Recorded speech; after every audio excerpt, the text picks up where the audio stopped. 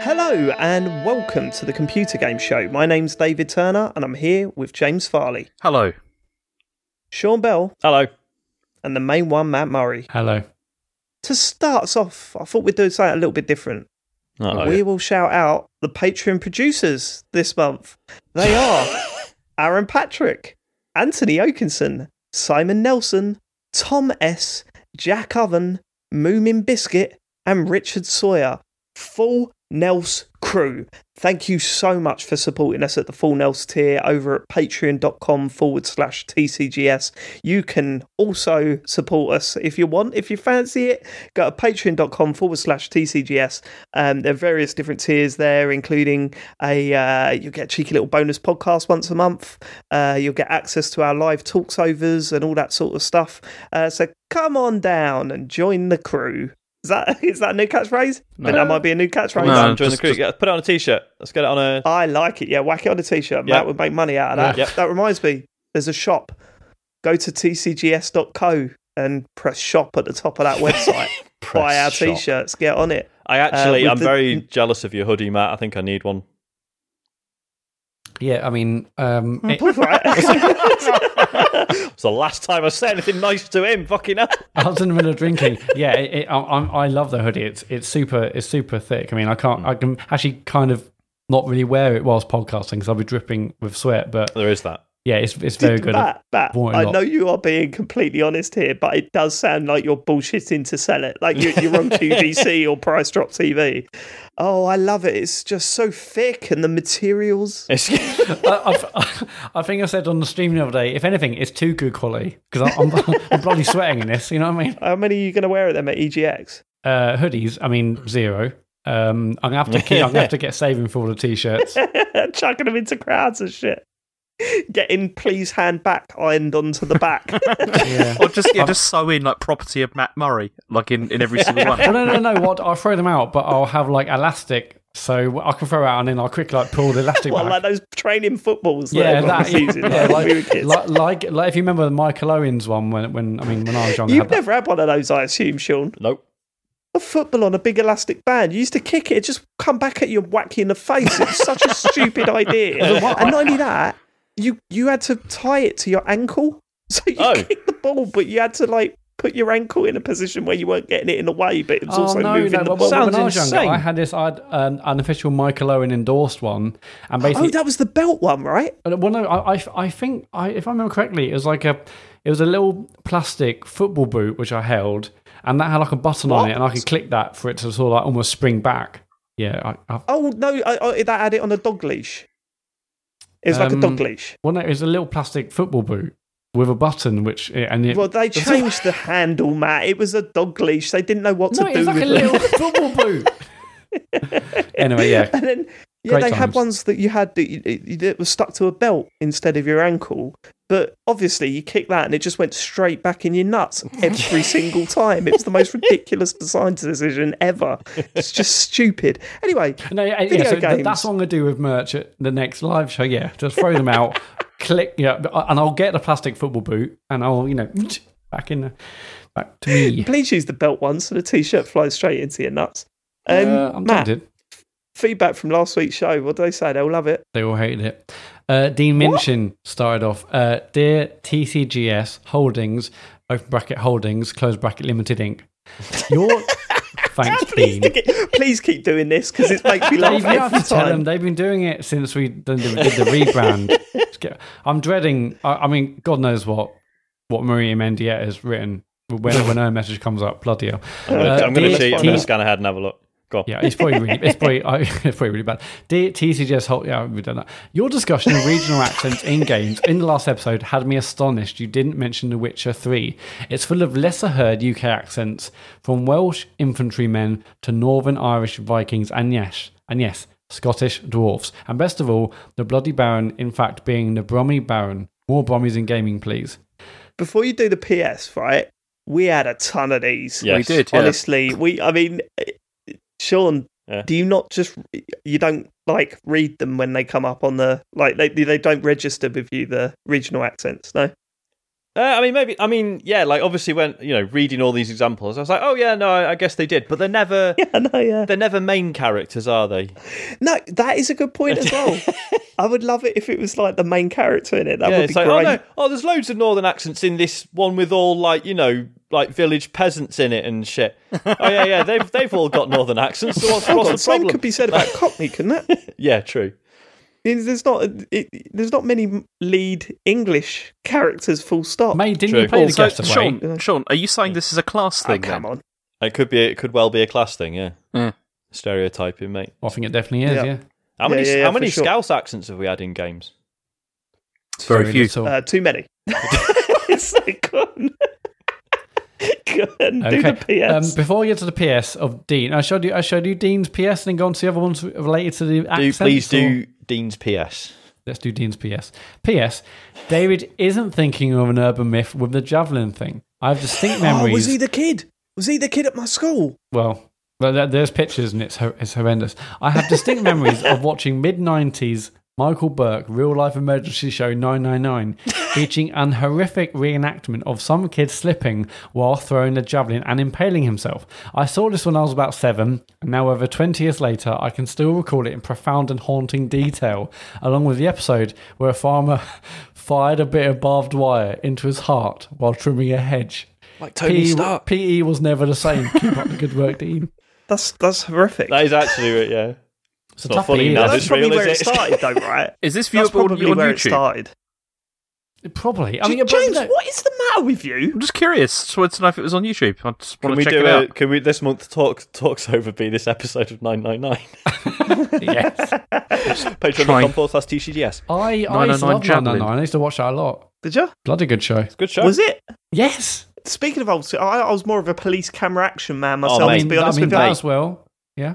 When Isaac was a baby, and I don't know if you guys had this when your kid was really little. Did you have a phase where you just like, I'll just watch whatever's on telly and forget that Netflix exists? No, I did that for a bit. I forgot a lot of things existed actually back in the days. I just watched loads of like police documentaries at 2 a.m. It was great. I watched a lot of mad shit. Yeah. I told you that we had a quiz, like one of these Zoom quizzes that everyone got tired of after the first couple of weeks of the lockdown. Yeah. I was on one of those Zoom quizzes thing, and apparently they do this type of quiz on different shows where you get a picture of a celebrity and then a description of a TV program, and then you've got to work out what the answer is. So, like an example, there was a picture of Cilla Black, and there was one of, and underneath it said, this celebrity can't stop looking at her own reflection. And I went, okay, right, so it's Cilla Black Mirror is the answer. Right? Cilla Black Mirror, right? That's hard. But yeah, I know, I work with architects. and honestly, I don't know what that means. The amount, every single quiz I finished last on those, it was so fun. What architect designed this building? Don't even know what the building is, let alone the answer. Was it me? Did I do it? Was that my line? It was Tim from finance.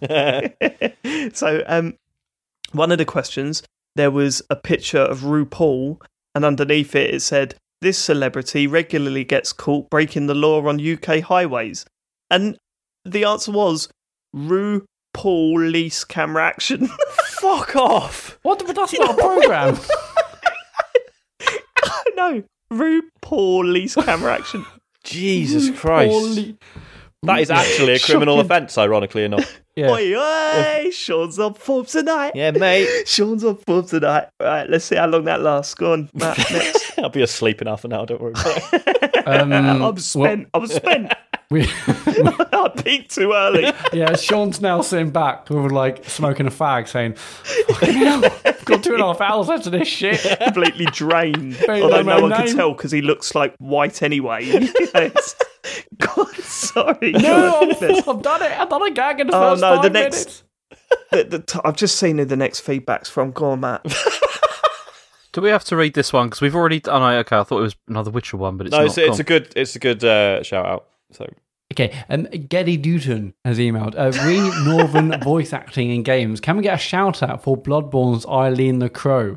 Absolute fucking legend, mate. She is, to be fair. No, I don't want to talk about that, really. I had a bad time with her. I mean, she got on the wave. I was in mid I was in mid-flow, shall we say, in combat, and she got in the way, and she might... I see. Was this what the thing really early on where you accidentally killed like someone important? I'm glad you used that word. It was accidental, yeah. I mean, a lot of people now sort of think it was on purpose. It wasn't. It was very much... The way, so she has like a Northern English accent, but she always refers to herself as like the unter of unters, doesn't she?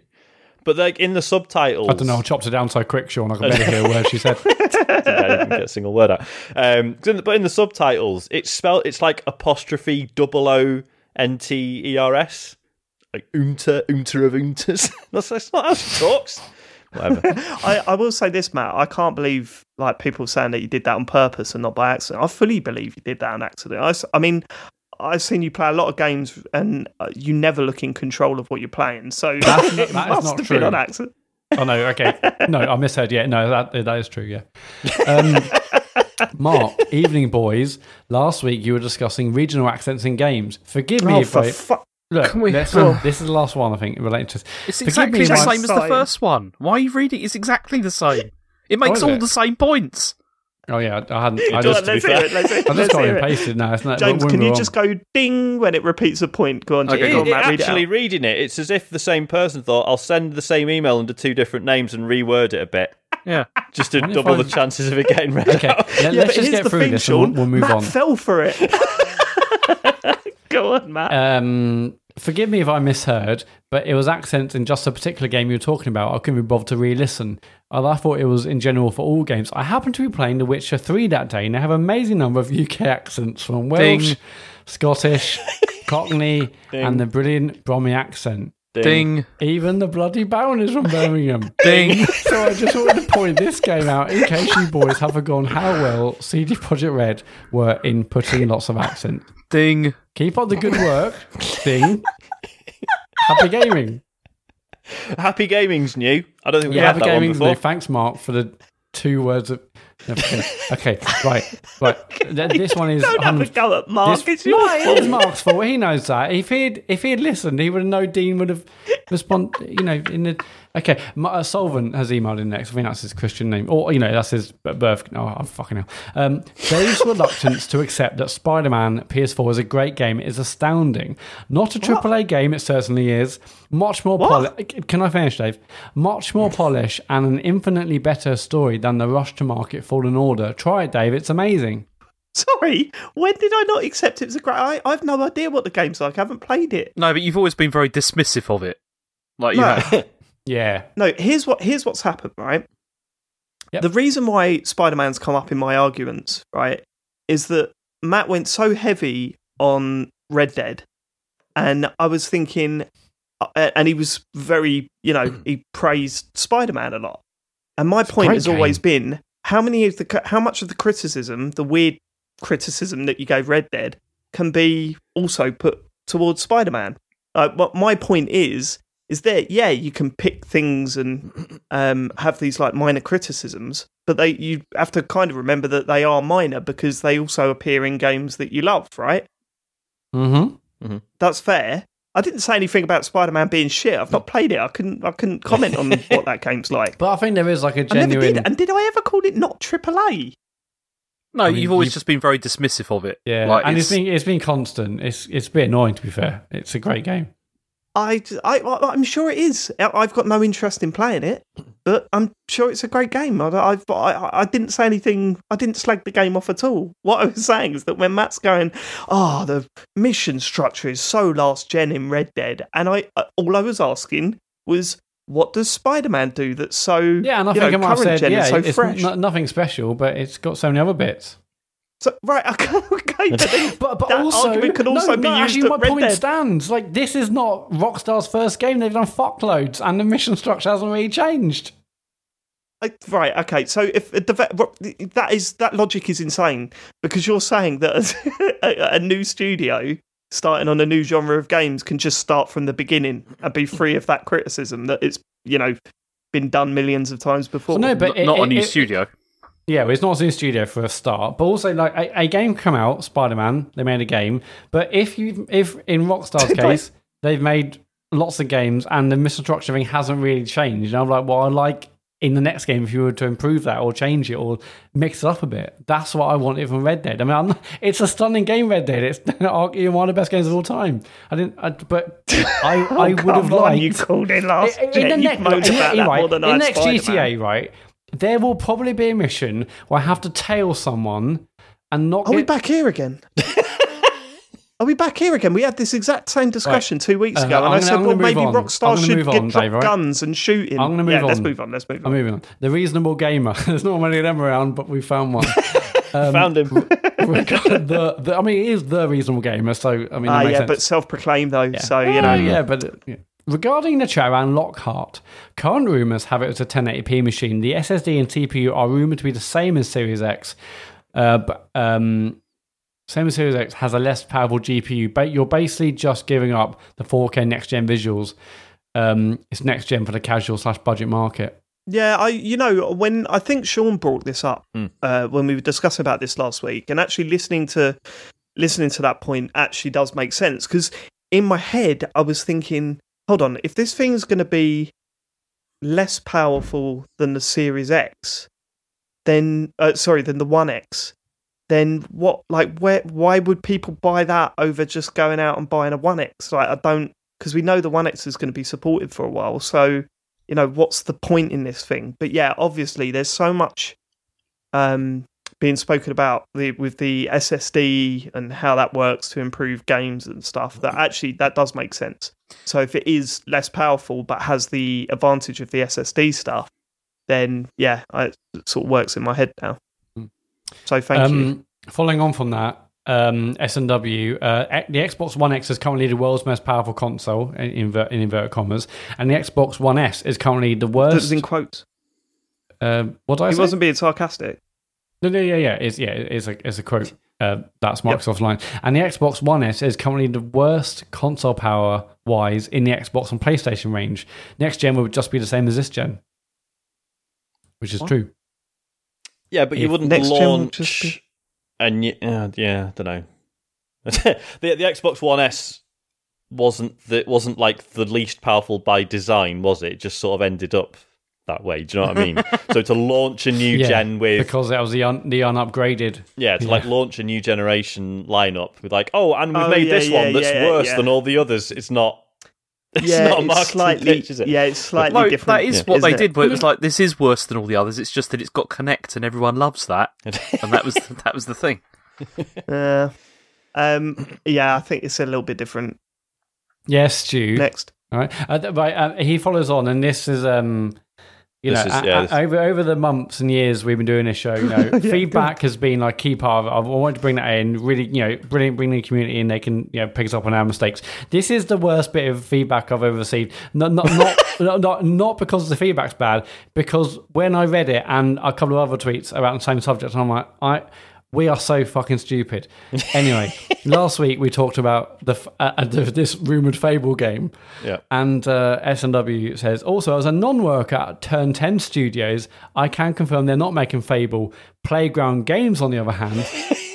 Yeah, we basically got Turn 10 and Playground. But isn't that just because Playground Games do Forza Horizon games or something like that? Well, this is it, yeah. Because what happened was I said Turn 10, and something in my head went, is that right? That doesn't sound right. It is Sean's fault. And then and I went and Googled Turn 10, and it came up, Forza. I was like, yeah, no, they're the Forza guys. Of course they are. But no, that's not who I meant. I meant Playground. Sorry. It's not your fault, Sean. I mean, it is a bit. If any of... No, what I'm saying, no, that's your fault. Yeah. But what's not your fault is the fact that we all overly rely on you with stuff like this, because I forget the names of everything... when you say something about a studio, you just go, oh, Sean must be right. Because I remember you saying Turn 10. I'm going, Turn 10 didn't work on Forza Horizon, but I guess but it's Sean. He must know. Is okay. Yeah. Yeah. It's like when you tell me something's offensive, and I go, it doesn't seem offensive, but Sean's told me it is, so maybe I'll stop saying it. Yeah. Okay. All right. We got that wrong. Apologies, and especially apologies to we've got at least 2 listeners who actually work at Playground Games. So sorry about that. I mean, I can only imagine it. Have you heard what these twats are saying on this podcast? Yeah. I've got a feeling they don't give a shit, to be honest. No. I think they had an all-team meeting. I think they just said, stop development on Fable, or whatever we're working on. Get over it, listen to these twats. I think the fact that they didn't contact us to correct us confirms the fact that they are indeed working on Fable. Very good. Can you imagine if that team meeting, Matt, was actually, guys, just let you know, stop working on Fable. We're not working on it. There's been a huge misunderstanding. I've just heard on a computer game show that Turn 10 are. Yeah, what are we doing on this game? There's been a massive balls up. It turns out 2 studios are working on the same game. I don't know what's happened. But Clive. Sean Bell's put us right. Yeah, Clive, save as, export, and just email it. Clive, just email it. They won't use it. Just leave it. Just delete it. Just send it to Turn 10. Kay Paddle has emailed in. Sean, stop fucking around and get on Divinity Original Sin 2 ASAP. Easily one of the best RPGs of recent memory. And if you'd like the clever talkiness of Disco Elysium and the big brain strategy of Fire Emblem on hard difficulty, then I'm sure you'll find a lot to love in Divinity Original Sin 2. Sean? Yeah. I mean, do you like the clever talkiness of Disco Elysium? I do. I love the clever talkiness. Well, then someone called Paddle recommends you play Divinity Original Sin 2. So, you know, if you like the intelligent talkiness of Disco Elysium, Paddle reckons Divinity Original Sin 2 ASAP. No, I'm well aware. It's just one of those because it's only on PC. I know there's a Switch version. I need to just bite the bullet. Yeah, and get there is a Switch version, isn't there? Yeah. Because I know I'll actually play that. But again, I'm like, but I already own it. Why am I just being an idiot and not just playing it on? I know PC, you own it, Sean, but just pay the $79.99 it costs on Switch and be done with it. It's been on sale a couple of times, but like one of those where on sale is like 30 quid. Yeah. Just make it £2, guys. What's the problem? Yeah. Come on, Nintendo, you idiots. I know it's meant to be like a genuine all-timer, but it obviously, because it's sort of perceived as a PC game, hasn't really found the same traction. But then Disco Elysium did, so... Yeah, well, when's the console version of that coming out? Is that going to be a Christmas thing? It's in the works, apparently. But yeah. Cool. Joshua Garrity has messaged... David, I don't think it's really... Oh, sorry, when I hear Josh Garrity's coming at me, I panic. Yeah, you are. What have I done? You're in deep shit. Joshua Garrity. David, I don't think it's really fair to say it's weird, your words, for Sean to decide a game wasn't for him, despite overwhelming praise from players and critics, given that all of you on the panel like that, have made the same decision in the past. Persona 5 was discussed by many outlets and players as a GOTY contender in 2017, and Persona 5 Royal has the highest Metacritic average of any game released in 2020, but you have no intention to play it from what I can tell, David. By any chance, did you decide it wasn't for you? Look, I just think when you point your finger at Sean over stuff like this, you aren't aware that the 3 fingers are pointing back at you. You all have highly praised games you decide not to play, and that's okay. Time is limited. You can't play everything. Go with your gut. All I'll say, Gary, is watch your fucking back, yeah? Watch your mouth and your back, all right? No, I mean, you're absolutely... you're right and you're wrong, right? Firstly, you're absolutely right. Me turning out on Sean last week is weird, but not for the reason why you're saying. The Persona 5 thing, I was never going to play. It's like saying, Sean, I find it really strange that you wouldn't be into Pez. Like that seems like the comparison you're making. Sean should have just pointed out the Spider-Man thing to me. Because Spider-Man is a genre that I like playing, and it's a highly rated game and people love it and stuff. For some reason... I am not interested in Spider-Man at all. There's just not just the game, the character. I don't like the Spider-Man thing. It just doesn't interest me. I don't like the Spider-Man. I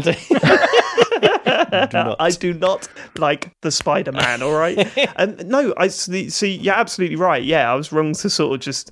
And when I was saying it's weird, I wasn't. It's hard to describe. I wasn't calling Sean weird. For not sounds like calling him weird. Actually, I'll be honest. Yeah, it does. I fully admit that. Yeah. I fully admit that. Which is out of order in a way. It is a bit weird, but not in that way. It's just like, I guess what I'm saying is that I find it strange that it's a genre that you like playing, but for some reason got no interest in that particular highly rated game in that genre. Yeah. And then in the week I was thinking, oh yeah, that's me with Spider-Man, so fair enough. And of course, like, obviously when it's the game that everyone is talking about and we do a weekly podcast about video games, of course you want everyone on it, right? Like I mean, it's different, but like with Disco Elysium, like obviously Matt and I were going nuts because we'd both played it and you guys hadn't, and it was really maddening because we knew you'd enjoy it and we had loads to say about it, but it does sort of limit you, doesn't it, on the show? Yeah, definitely. But yeah, so it's all right, Dave. I know you just wanted me on board. That's fine. Yeah, good. We understand each other, don't we, Sean? Yeah, I didn't perceive that discussion as me versus Dave. Personally, and it wasn't intended. It wasn't intended like that, Sean. No, that's what I'm saying. I didn't. Listen, mate, I love you. I really appreciate you. Thank you. And whatever you want to do is up to you. Yep. Okay. Yeah. So, although you were slightly wrong, Gary, you did get me. So, well done. You can go back to your cane and rinse buddies, and all raise a glass of water. Right, let's go next. I'm sure they'll put on a big tick like. Cane and Rinse 1, TCGS 0. That's got one of those punks. Listen, just wait for the stream, mate. We'll show them. Oh, no, don't worry. I'm concerned about that. You've seen the games we're suggesting and the games they're suggesting. Slightly worried about that. Well, it's yeah, but you're all right, Dave, because we've basically locked in Rocket League, right? Yeah, but they play Rocket League a lot as well. You forget that. Oh, do they? They have like regularly weekly games, don't they? I think. Oh shit! Okay. Yeah, they're not bad at Rocket League. That means they'll have to actually not bad practice. either. Yeah, I was going to say, well, we need to be training ourselves. We need to have like yes, we do. Weekly training James, sessions. Can we do that training session, please? Yes. You own Rocket League on Xbox. I do. So I've got it. I think I've got it. Yeah, no, I've definitely got it on Xbox now because of what we did with the game sharing stuff, isn't it?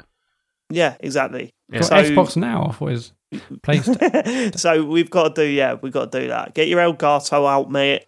Right, go on. Elgato. Set Elgato up. Okay. Sorry, Sean. That sounded like you were crying inside when you were laughing. Go on, Matt. I don't think I was. The last bit of feedback from Ashley Day. I hate myself for being one of those people. God. I don't. But James is 100% correct. The letter H is pronounced H. You don't actually use the H sound to pronounce H. Same way W actually begins with a D or F or E. No, F with E. F with E. W begins with... I was like, hang on, wow. W begins with D, F or E, yeah. W. Do you pronounce F and B when you say fucking boffin? Cheers, Sean. I didn't even think of that. H. So you say just H, is it? Yeah, there's no not H, but I say H. All right, okay. H, yeah. All right. Well, I mean, it's a stupid thing to call a letter anyway. To be honest, is it? Do you not think? Well, who sat down and called the letters things? Well, because like W question. begins with a D because you're saying it's like you're saying a double U, right? It's like a word, like yeah. So it's nothing to do with the sound of the letter. Like that's different. Whereas H, where does H come from? Yeah. I mean, you could say that about a billion things in the world. You could. And do you know what else I could do, Dave? I could go away and look it up. Yeah. No. How about, Sean, we wait for the feedback? Okay. Well, I'm sure we don't need to look things up anymore. We're big enough now. We just say incorrect things and wait for people to shout at us. It's good. Yeah. You say incorrect things. You get a bit of an insult, but then you do get the correct answer in the end. So, swings and roundabouts. News. Sorry, no, go on, Matt. You do your how do they contact? Well, it's a bit different now. So if you want to leave us feedback, you go to tcgs.co/deartcgs and there's a form there rather than email because email's rubbish and, it's 2020, mate. Grow up. Although you can still tweet. You can still tweet. Make that clear because, Matt, it looked like your tweet this morning was saying that you can't tweet anymore. You can still tweet, right? Yeah. Yeah, okay. You can still tweet. You can still tweet. Dave, I was going to do exactly the same thing. Yeah, if you go into a prolonged discussion, well, just untag us. It makes things so much easier. This morning, Christ, my phone was going crazy, and I thought, "Wow, we're really popular." And it was just people talking about what we can, how we can argue between themselves, but just tagging us in every. Anyway, feedback. Go to tcgs.co/deartcgs. There's a form there. That's it. News. Yeah, get involved. News. Okay, Naughty Dog have condemned harassment as The Last of Us 2 developers face death threats. There's been quite a lot of death threats being thrown around this week, which is obviously awful. So what it is that they've revealed the death threats they've received. Yeah, we need to really talk around it, don't we? You mean in terms of spoilers or what? Yes, in terms of spoilers. In terms of spoilers. Okay. Well, because a lot of this is about it's events in the specific story, related isn't it? to spoilers.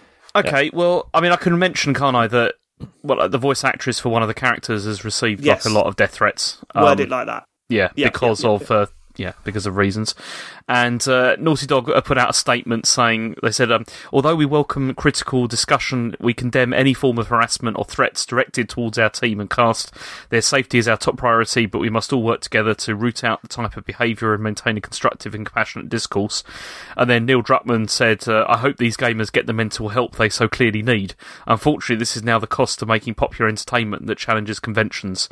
The character didn't deserve any of this at all. Here's the thing, right?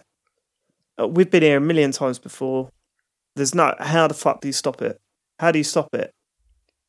Have we been? I know, like, obviously, devs and actors and stuff have received harassment, but how often has it bled into people literally conflating the actor and the character? Oh, that happens all the time, Sean. All the time. Just look at like soaps where like actors would be like, "Shout! I can't believe you killed that." I mean, like with Now, here's something I should highlight. Here's something I should highlight. That is not us saying, "What are you gonna do? Can't do anything, can you? It's always going to happen." Of course, it's horrific. It's horrible, but I don't see how you get around this. Yeah, I don't know how you stop the trolls. How you get around it. It's horrendous. Yeah, the mentality is just so bizarre to me that I can't even understand the problem, let alone try and think of a solution. And I'm not saying the onus is on me to do that, but it's just unbelievable to me.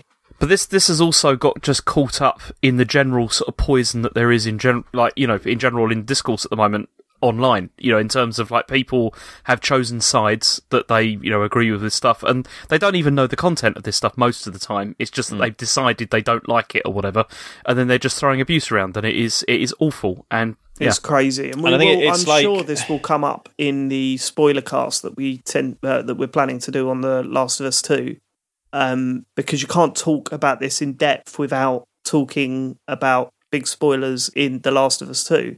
So I'm sure it'll come up on that, and we can delve into it a little bit more. But at this point, it's unbelievable, isn't it? Yeah, it's sadly believable. I always wonder if people who do this. I mean, I'm sure, like, some of them probably think it's funny, or at the very least, they'll probably, you would think in the majority of cases, they don't actually mean it, right? But they don't. But they don't understand that it's like, but you have to take these things seriously. You can't wait until someone actually, carries out makes a death threat and then carries through with it to take these things seriously, because that's too fucking late. So you can't. It's like people think, oh well, it's just insulting people on the internet, isn't it? It's fine. It's like, no, it's a fucking threat. It's completely different. It was like when we were younger. It's just insane. This is the problem in general, though. It's that just sort of like it's just insulting people on the internet, and how that's just a thing that everyone thinks. Yeah. Well, okay, everyone doesn't think this, because obviously a lot of people don't think that it's fine, but there's enough people that do think it is and make it miserable for everybody. It's funny, isn't it? You remember when we were younger, Sean, and it was like there was bomb threats. There was so many of them. Like, you'd be in a public pool and we'd all have to get out because there was a bomb threat. Yeah. Exactly. You can't look at a threat like that and think, well, it's probably not true. We'll leave it. Like, you have to take these things seriously every time. Yeah, because it's awful. It's awful. Yeah. I just... It's so frustrating because, as I say, we've read God knows how many news stories out like this. We always have the same repulsive response. Yet we know that there's going to be another one around the corner. It's horrific, isn't it? I think what always gets me about it's just online stuff. Who cares? Is I'd always, like, growing up. I'll say growing up. Obviously, like, late teens or whatever, that had always felt like something that older people said because they had this this total distinction between computer stuff and real life stuff. And for us, like, we're the ones for whom those two things have blurred, right? So I'd always thought, yeah, but as people our age get older, we all know that online stuff, it can be very real to us and very hurtful. So we're going to get better at this. But it seems to be the fucking opposite. Like, people are just more horrible than ever. Yeah. It's just mad. Yep. I mean, it's because there's no recourse. Like, the worst, what that's going to happen is that account, their account will get blocked or banned, and then they'll open up another one and be hateful towards other people. It's like it's so rare there's actual, repercussions for these people doing these sorts of things. Mm-hmm. But it's also because the social media platforms are built on trying to engage people, and they figured out, like, the algorithms have figured out that it works quite well to push hate because people engage with that more. And that is a 100%. Massive problem with this, is that like, voices like that are being amplified and normalizing everything. It's YouTube as well. Yeah. It's very shit. Twitch as well. It's every online community. Well, not every online community, but it's a hell of a lot of them. Mm-hmm. And it's not nice to see. But I the saddest thing about it all is that I see no end to it. No. Without major internet restrictions that I'm not sure any of us would like to see. I mean, education would be a start. Like, actually, teaching kids about this stuff, but then do you think that's going to work? Really? I mean, it'd take a while, obviously, but I don't think that'll make a difference, Sean. Do you reckon? You've got someone in a classroom telling you that people get upset by this and it has real life implications. They ain't going to give a shit, are they? I mean, well, but if they don't give a shit, that, to me, that just represents like a deeper problem. Like, do you know what I mean? Like, never mind the online stuff. Like, a kid's just not being taught to care. I mean, I think that stuff has improved a lot generally, right? Like, you hear, like, even now, parents our age are getting called out by their kids on saying things that are inappropriate and stuff. And I think that's good. I think that's positive. So yeah, like, to me, that's the only answer I can think of is just better education around this stuff. As you say, then maybe I'm naive about how much kids will actually give a shit. Well, I don't see it as a matter of caring or not, to be honest with you. I see it as a problem with people feeling like you're anonymous online. Yeah. I think that's the issue. If people were, like, if they knew that their address and real name and contact details was sent with every message they send, I think you'd see way less of it. But so I don't think it's a matter of caring or not. I think it's a matter of having that feeling of being anonymous online. That wouldn't work either, because they do the same thing in China, where there is like real name registration and people still do this. It doesn't make any difference. Oh, really? Yeah, people still do it. As long as you're trolling the right thing, then you're fine. And it's still, people still do it. It's dreadful. Jesus. Horrible. Okay. Next story? Yeah, better. Yes, please. Okay. So NBA 2K21, the price is going to be $10 more expensive than on the Xbox Series X and PS5. So it's going to have a recommended retail price of about £65 when it launches on PS5 and Xbox Series X this year, which is obviously $10 more than it used to be before, like 10 quid more. And this is really weird because this, I mean, Matt, we talked about this, didn't we, in the show? And you were bang on right about the fact that the thing with this is it's not so much the price hike, it's also the other news with this, whereby if you buy a more expensive edition of this, then you get like a cross-platform version. And so they're like charging you extra basically for the upgrade, which is a bit off. I mean, everyone I've heard loads of podcasts say, £10 more, $10 more, £10 more. Like, I mean, yes, I expected games to be charged more at the start of generation, and that will probably eke out and stay the same for the rest of the generation. I expected that. That's not a massive surprise, but yeah, I think the real story has been hidden. The fact that you can buy this more expensive version for currently I think £65 instead of a tenner less. But if you buy the £85 Kobe Bryant fronted Mamba Forever edition of this game, that's the only one that actually works across both generations. Mm. So this game comes out when September, I think.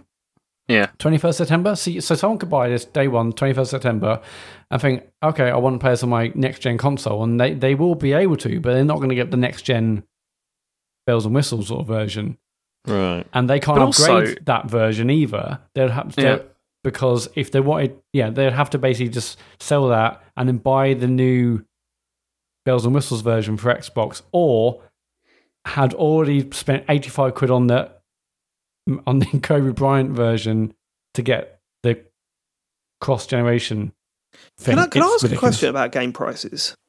Yeah, there's always been that thing that game prices haven't really changed much in the past, 20 years away. Yeah, I was thinking, when was the last time we were paying £60 for new current generation games at the end of the generation? Well, it's more that they started off expensive and then they've just remained that price. But I mean, I remember when they started selling for 50 and thinking, fucking hell, £50 a game. And now you want to buy a new Nintendo game, it's $59.99, isn't it? Yeah. Or is it $49.99? If you go to Game and stuff, it's that price. Yeah, it depends where you go. Yeah, of course, you can get it cheaper elsewhere, but on the eShop though, it's ridiculous, how much those things cost. But the thing is this. I mean, this is a myth anyway that they like to say that prices haven't increased since 1997 or whatever, and it's complete rubbish because you've also got to think about things like microtransactions and stuff that have been incorporated into these games, and the fact that things have been stripped out and then sold back to you as well through season passes and stuff like that. They have found ways to monetize this and to try and make more money out of the games, and it's completely disingenuous to say that they haven't done that. It's nonsense. No, I mean, I've seen that comparison saying, well, they haven't in comparison to things like the cinema, which has gone up massively, and other things like that. And yes, I mean, I think comparatively, so it has gone up barely at all. I don't think it has though. If you hold on, wait, the cinema can't chop out a bit of the film and then sell it to you afterwards. Not just that, but okay, think about if you buy a Blu-ray. How much does a Blu-ray cost? 15 quid. 10, 15. Okay, how much did DVD cost 15 years ago?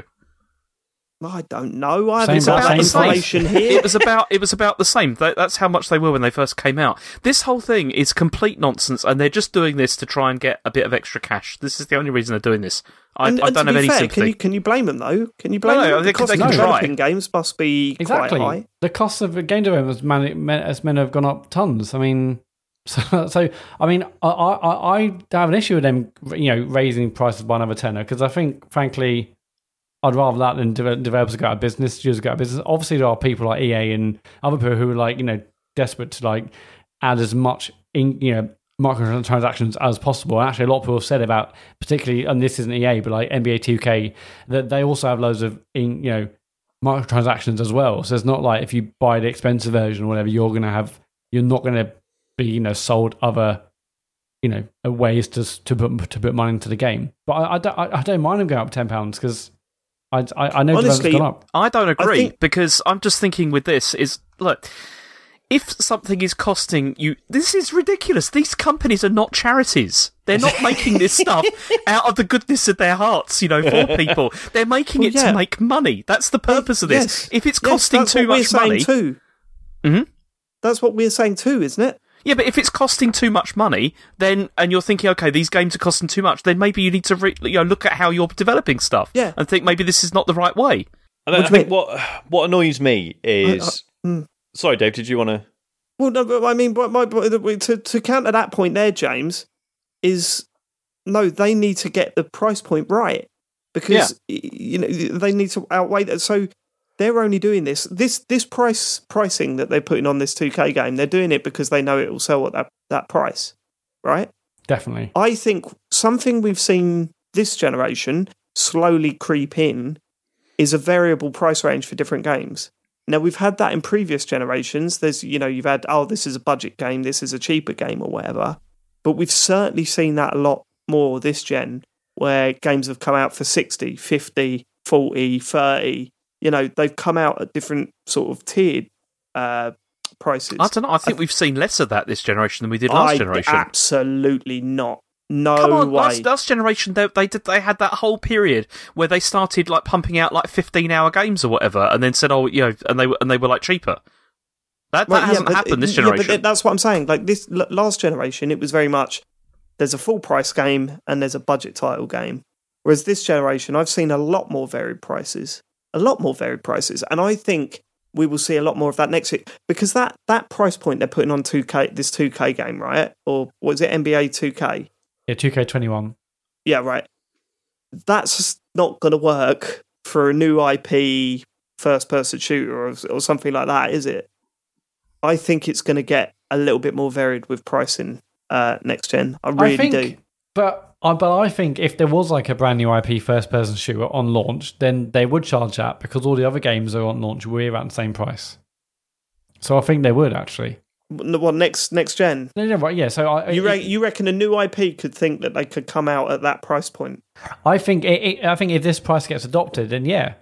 I think they would. I think that would be mad. No, if they on launch day, there's this NBA 2K21 game, and there's also like what I would call a classic launch title, like a 6 or 7 out of 10 sort of FPS. That would also be the same price. They wouldn't say new IP, let's make it a little bit cheaper. They'll say, hang on, all the other games on launch around this price, we'll also sell it for. Well, if they do that, they're thick, then, aren't they?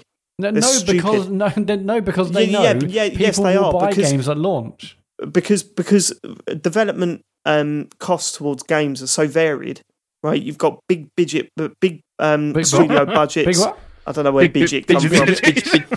Big studio budgets and episode title. Like the budgets vary. Why would the price of the product not vary? Well, I totally agree with you about that. There should be variable pricing, but there isn't. Like, there really isn't. Like, not to a great degree. There is for stuff like indie games, that come out, but there absolutely isn't for, like, most of the, like, large publisher, like, produced stuff. Well, yeah, no, because they've got the bigger budget. They've got these huge games that they can market the shit out of. Well, yeah. But this whole thing I do find irritating, because I just don't feel that that these companies, like, I mean, I'm not talking about indie games here, and I'm not talking about smaller publishers and everything, but for companies like EA and for Activision and these companies to kind of plead poverty over this, and how they've got to raise prices because it's costing them too much, I just don't buy it. It's just I'm not feeling sorry for EA. I'm not feeling sorry. I'm not saying that they're but what I'm saying is that we are moving forward. Budgets are getting bigger for developing on games, and you can say all you want. Limit the budget, make it for cheaper then.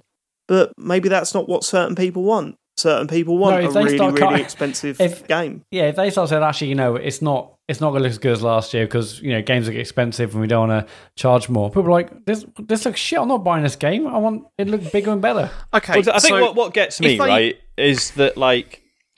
So obviously, if you got a team of people who work on an annual series, and then all of a sudden they've got to develop it for an extra set of consoles, of course that is more labour, it's more costs, and they've got to recoup that somehow, and they're choosing to do it by charging more.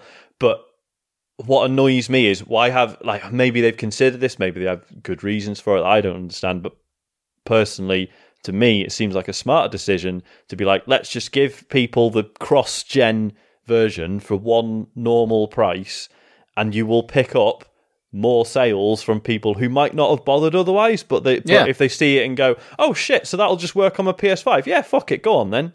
Yeah, like that I agree with. I think there's a balancing act, isn't it? Because if they do raise the price, in theory, I don't know how true it is, but in theory, they will generate less sales out of it, right? Day one or early doors, where the game sells for the most money, and they'll lose sales out of it. You would expect.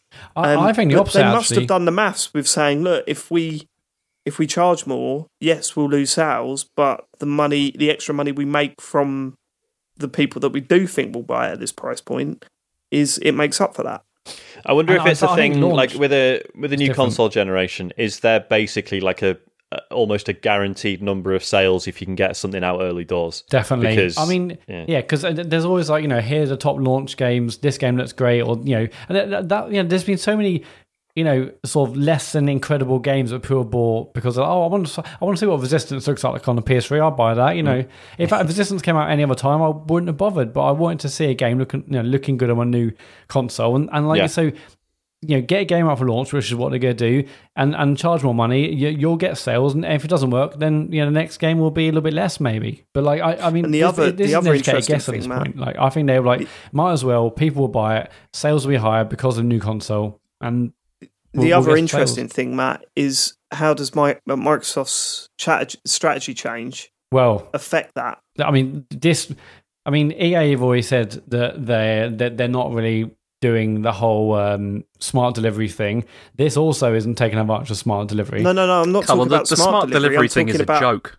Hold on. I'm not talking about we'll come back to that. What was that, Dave say? Matt, I'm not talking about smart delivery at all. I'm talking about the fact that they're, everything plays on everything, the idea, okay, which technically is smart delivery. But what I'm saying is that if you bring out a game on the Xbox One, it automatically works on your Series X. Yeah. The idea of a launch title isn't really going to be there, is it? So now I think that's going to work positively for Microsoft, because if you buy your Series X, you've got a fuck ton of games available day one, right? They're not all going to be making full power of that new console, but you have a hell of a lot of very good games available day one. We don't know, you might still have that on the PS5. They haven't really gone into that detail yet. I mean, at this point, I'd be very surprised if they didn't, but what I'm saying is that if that's the case, are people going to be rushing to develop for launch for the Series X? I'm not so sure they will. No, I think they will. I mean, like, a launch doesn't necessarily mean not exclusive. Like, there is a new console launching, and they will want to get games out for that, even if that game can also work on the previous hardware, or an older version can work on the new hardware. It is an event. It's like, I've got my new console. What game am I going to get? What's out today? What's out this week? Like, it's still a launch, even if these games aren't exclusive to this generation. And James, about smart delivery.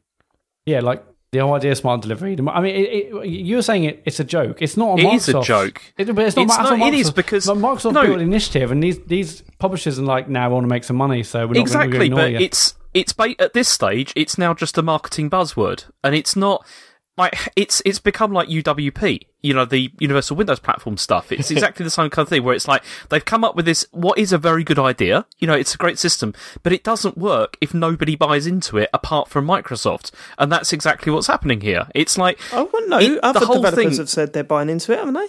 No, that's the whole point. Like, these publishers are not doing this. Like EA, all these other companies are not bothering. Cyberpunk is, and Assassin's Creed Valhalla is. Yeah, Ubisoft are doing it. But Ubisoft are the only big publisher that are. No one else is.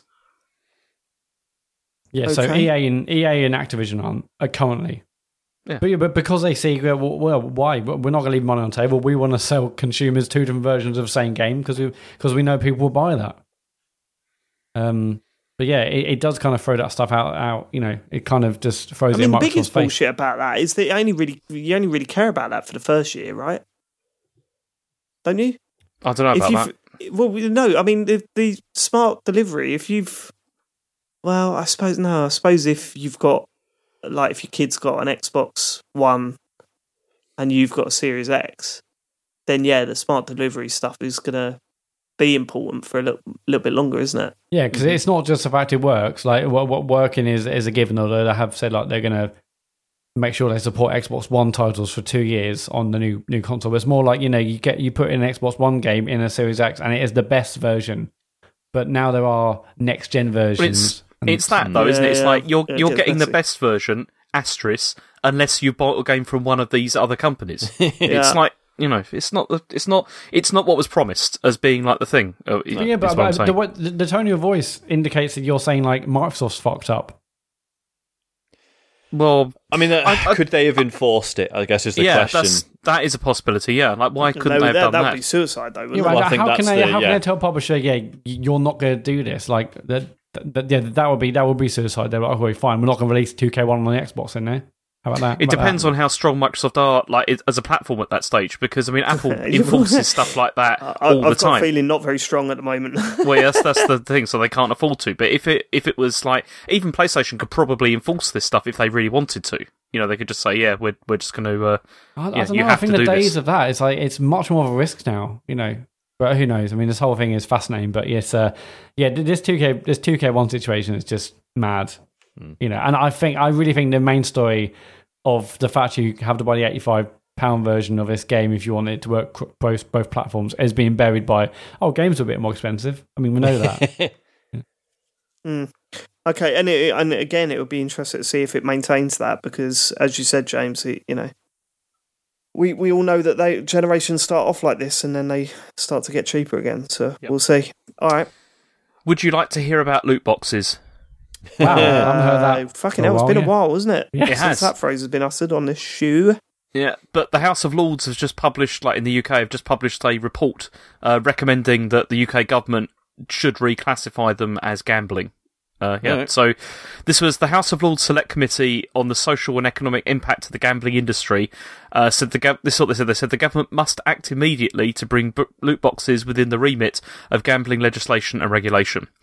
And it says, alongside recommendations for other gambling concerns, the report argues that loot boxes should be classified as games of chance, which means they would fall under the Gambling Act of 2005 and be regulated by the Gambling Commission. Right, okay. I've read that article, James. It doesn't make it clear what constitutes as a loot box, right? Yeah, well, yes, it does, but no.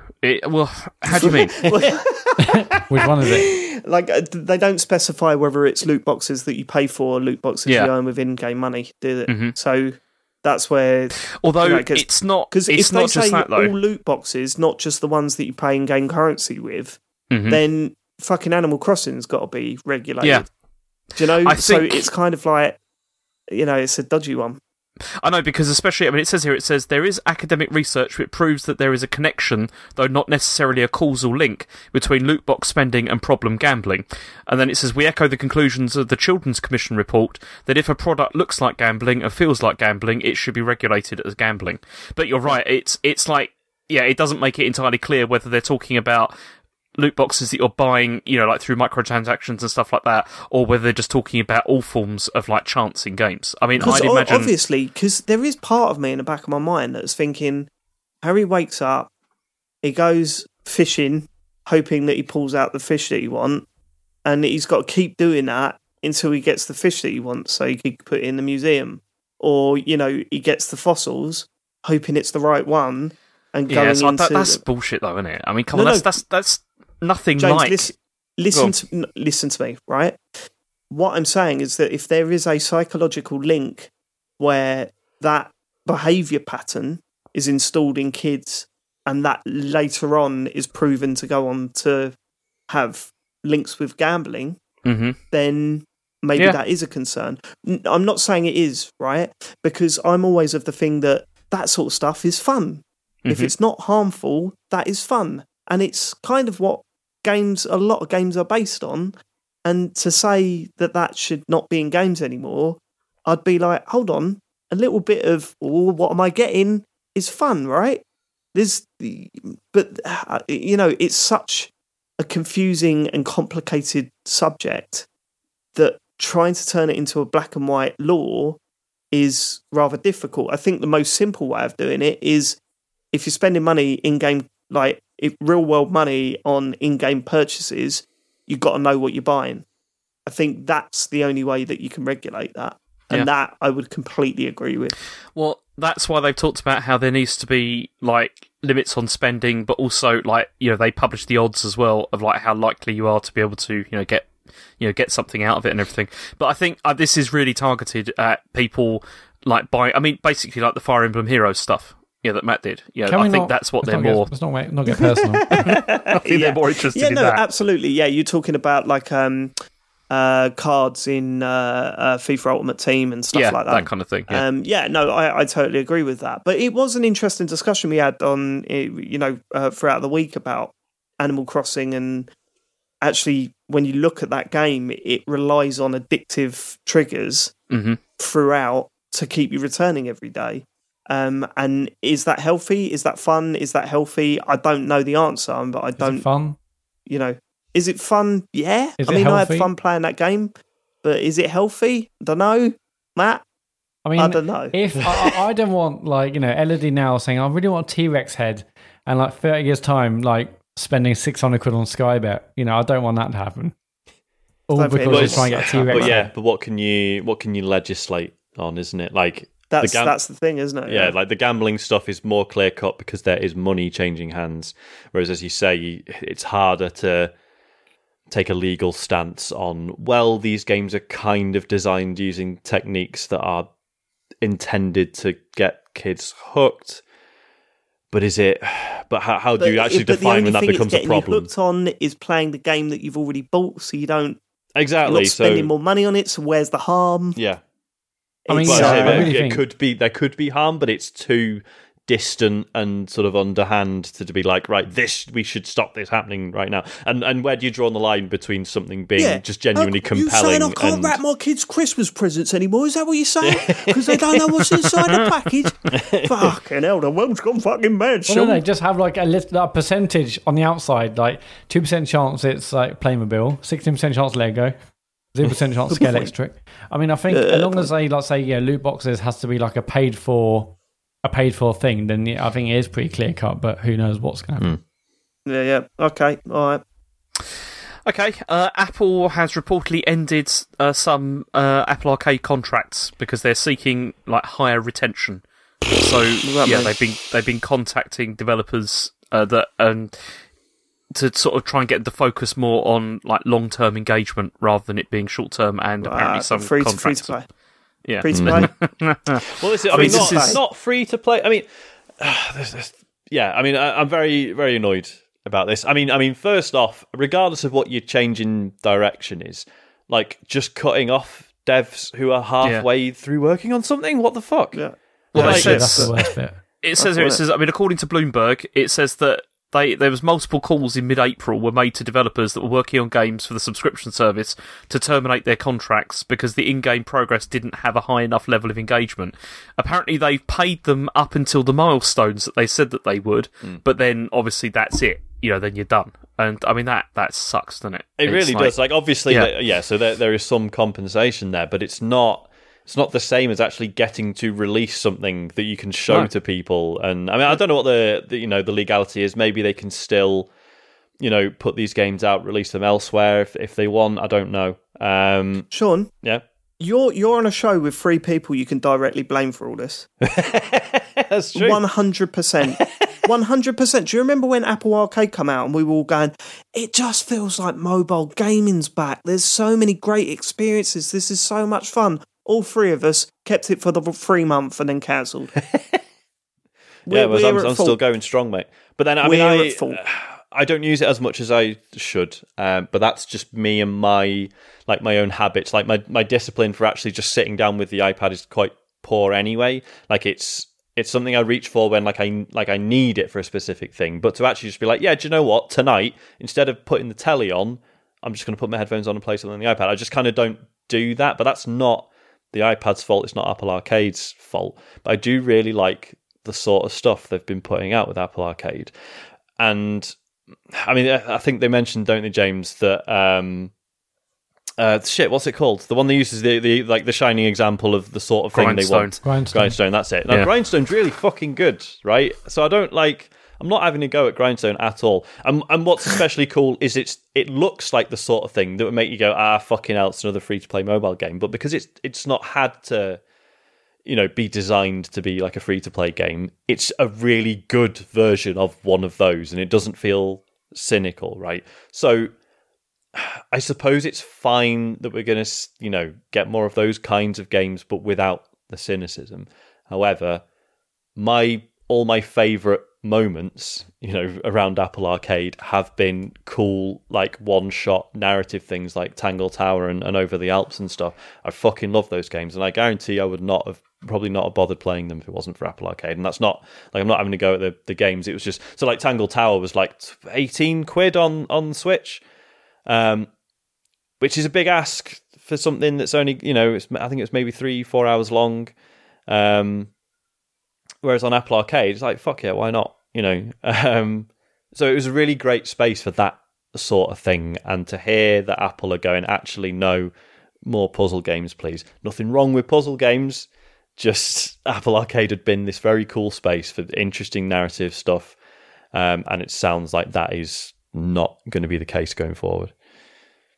Yeah, shame. Or they could just make, massive RPGs It'll take weeks and months to finish. Well, yeah. Yeah, maybe that's the plan. Sean, have you, just before we move on, you played Neocab yet? I played a bit of it. I need to get back into it. Didn't get into it, no? No, I didn't dislike it. It was. I think I just hadn't played enough to, really sort of get my head around sort of where the story was going and stuff. Enough, Sean? Well, sorry? Would you say it wasn't engaging enough? Yeah, I need more engagement. It needs like a match 3 puzzle section or something. Yeah. Why do you hate Neocab? It's really weird. I do. I fucking despise it. Wrong with you? It's weird. It's bang out of order. Right, good game. Right, okay. Sean hates it apparently. Okay. Yeah. Let's get to the new news story. Yeah, new news. Okay, Nintendo have stopped sales of digital download codes for retailers, which is a shame. Yeah. Fuck. Someone said, someone pointed out that, Sony have already done this. And I was like, oh, really? And I looked it up, and they have already done that. Yeah, but at the end of the day, you can still get Sony games for relatively cheap. Yeah. Nintendo. There's a sign on the new Mario game. This is just first party stuff, right? It's only for first party, yeah. So third party games are not affected. So there still will be download codes for those available. But it was mainly the first party stuff that I'd get on. Well, this is it, and it's just a bit galling to imagine Nintendo like suddenly one morning being like, apparently people are buying Mario Kart 8 for a measly £42 3 years after it came out. But to be fair, I paid £35 for Animal Crossing. Yeah, me too. What I mean? Yeah. And it's like 60 quid on the fucking thing. I mean, the only way around this is by buying like you can get those codes which are like, if you buy 30 quids, then you can get 40 quid of like code or whatever. Honestly, though, those things are like 50p cheaper, though. Yeah. It's ridiculous. Also, could you imagine if they'd done this before Animal Crossing? The amount of money James would have had to have spent. Fucking hell. And I think, the danger with those, like slightly cheaper, credit vouchers or whatever is that, you look at it, it's like, oh, well, if I spend 150 quid, then I save 20. I say £1.50. Yeah. So this is really shit, and it's very anti-consumer. Obviously, it's removing the choice, isn't it, from people? I mean, I know that obviously there's some discussions about, we talked before about like potentially dodgy key resellers and stuff, but I'm pretty sure, I've often used CD keys for this stuff. Yeah, me too. Yeah, I think they're pretty legit, right? They're certainly not. They're the ones. If I need credit or anything, I go CD keys. Yeah, I only use G2A. It's the only one I use. Yeah, great team over there. Great deals they got on there. It's great deals. They didn't give a reason, did they?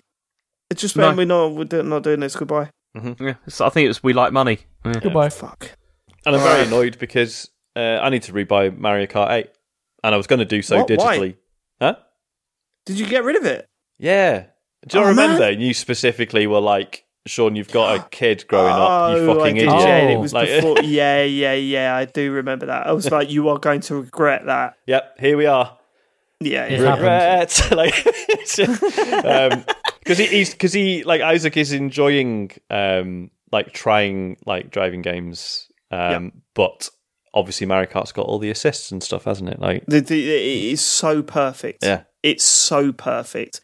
You whack the assists on, they don't go off the track, and it's way more colourful and exciting. Yeah. And you whack it on easy mode. Did I tell you he knows who Mario is? And I don't know how, because I've never.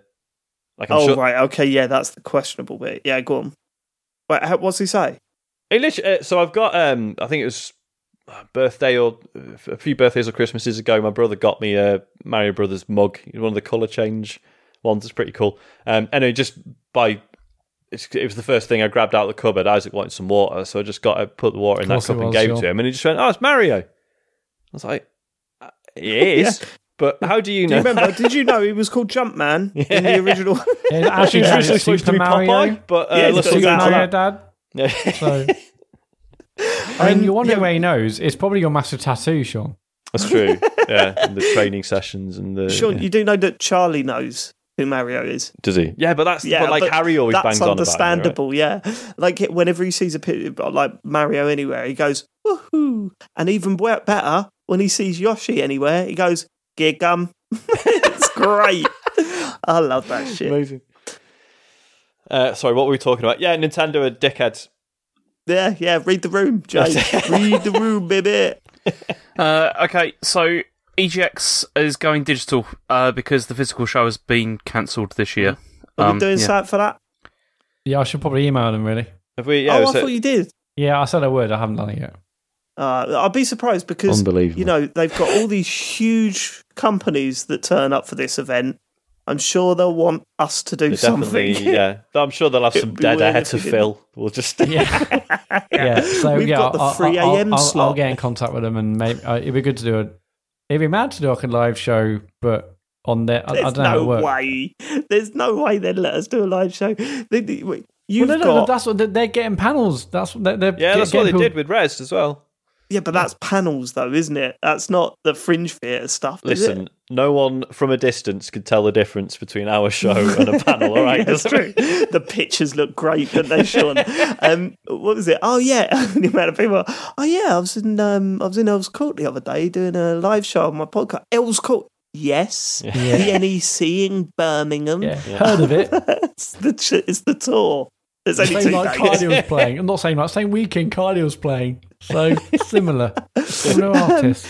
But I just got I've got a feeling they'll go, yeah, we'd love you to do something. You've got the 3 a.m. to 5 past 3 a.m. slot. Mate, I'll take it.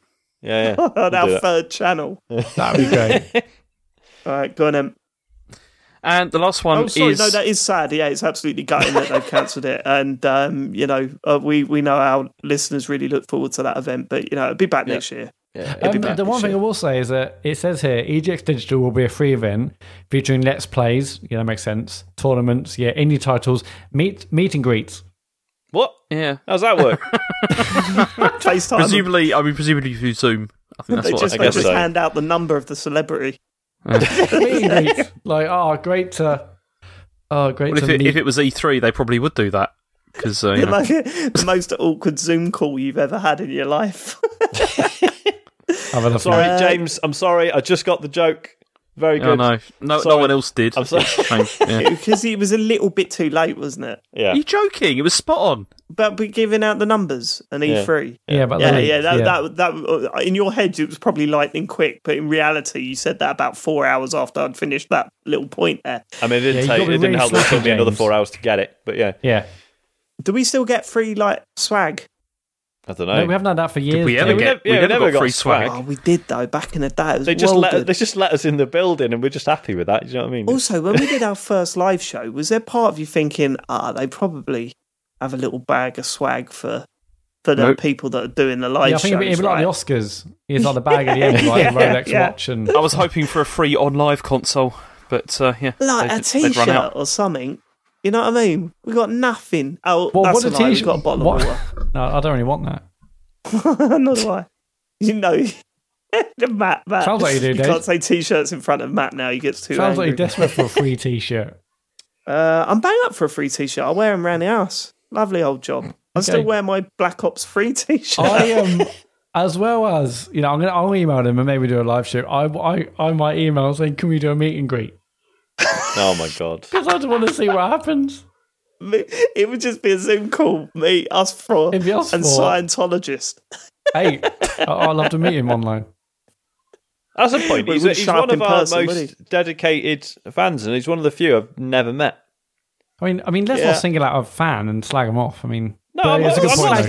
I'm saying he's great. Bloody good point, Sean. You got to understand. Me and Ben know each other well enough. Well, we don't know each other at all, but we're comfortable in having a pop at each other constantly. So it's okay. Yeah. It's one of those relationships, you know what I mean? Actually, I have with everyone I know.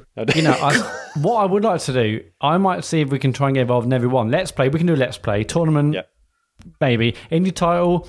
James, work on something in Dreams now. Meet and greets we can do. Developer session. James, you can do the developer session for the game in Dreams. Bitter Nest. The Bitter Nest. Yeah. Coming 2021. We'll do all of it, mate. Yeah, do a lot. Do every one of them. And we'll do a panel. We need to do a panel on a subject. Why the Bitter Nest is 2024's greatest game. We could do a panel. That's not a panel. That's some sort of marketing campaign. Why the Bitter Nest is going to retail at £129.99. Yeah, I've always wanted to do a panel. Okay, £129.99. I want it to be design challenges of my Sonic game. Just like that. I've always had a panel in my head that I wanted to genuinely wanted to do. Okay, so what am I playing? What is it? But like it's too late now. I can't do it. But you know the Tomb Raider reboot? Yeah. I had this whole thing written out that it had the best plot that's ever been in a video game, and here's why. Right? Okay. And I'd run them, because the plot in that game is absolutely diabolical. I wanted to run them through the actual plot of that game and highlight the fact that it's bad voice actors or whatever.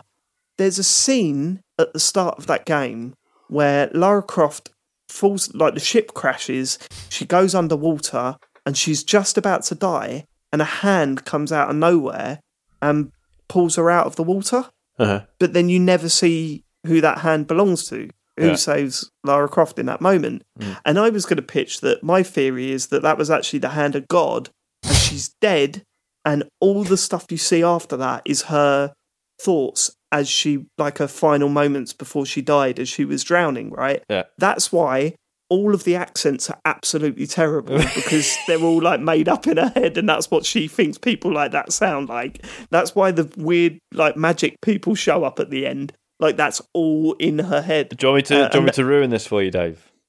Go on. Final Fantasy VIII, basically, well, according to some fans, does this. So I think it's the end of the first disc.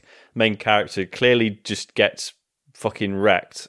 And then the next disc, he's like, "Oh no, you're all right now. It's fine. Don't worry about it." And then and the story just goes fucking mental. So you want me to ruin your counter argument, Sean? Yeah.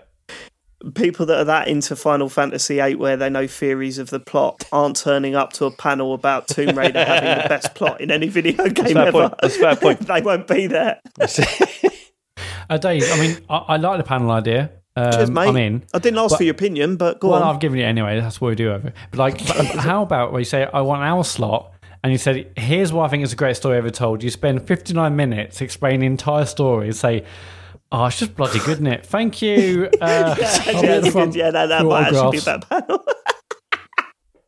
Okay, right. Is that it for the news? Where's this going? This thing's getting soon. He's still explaining the epilogue.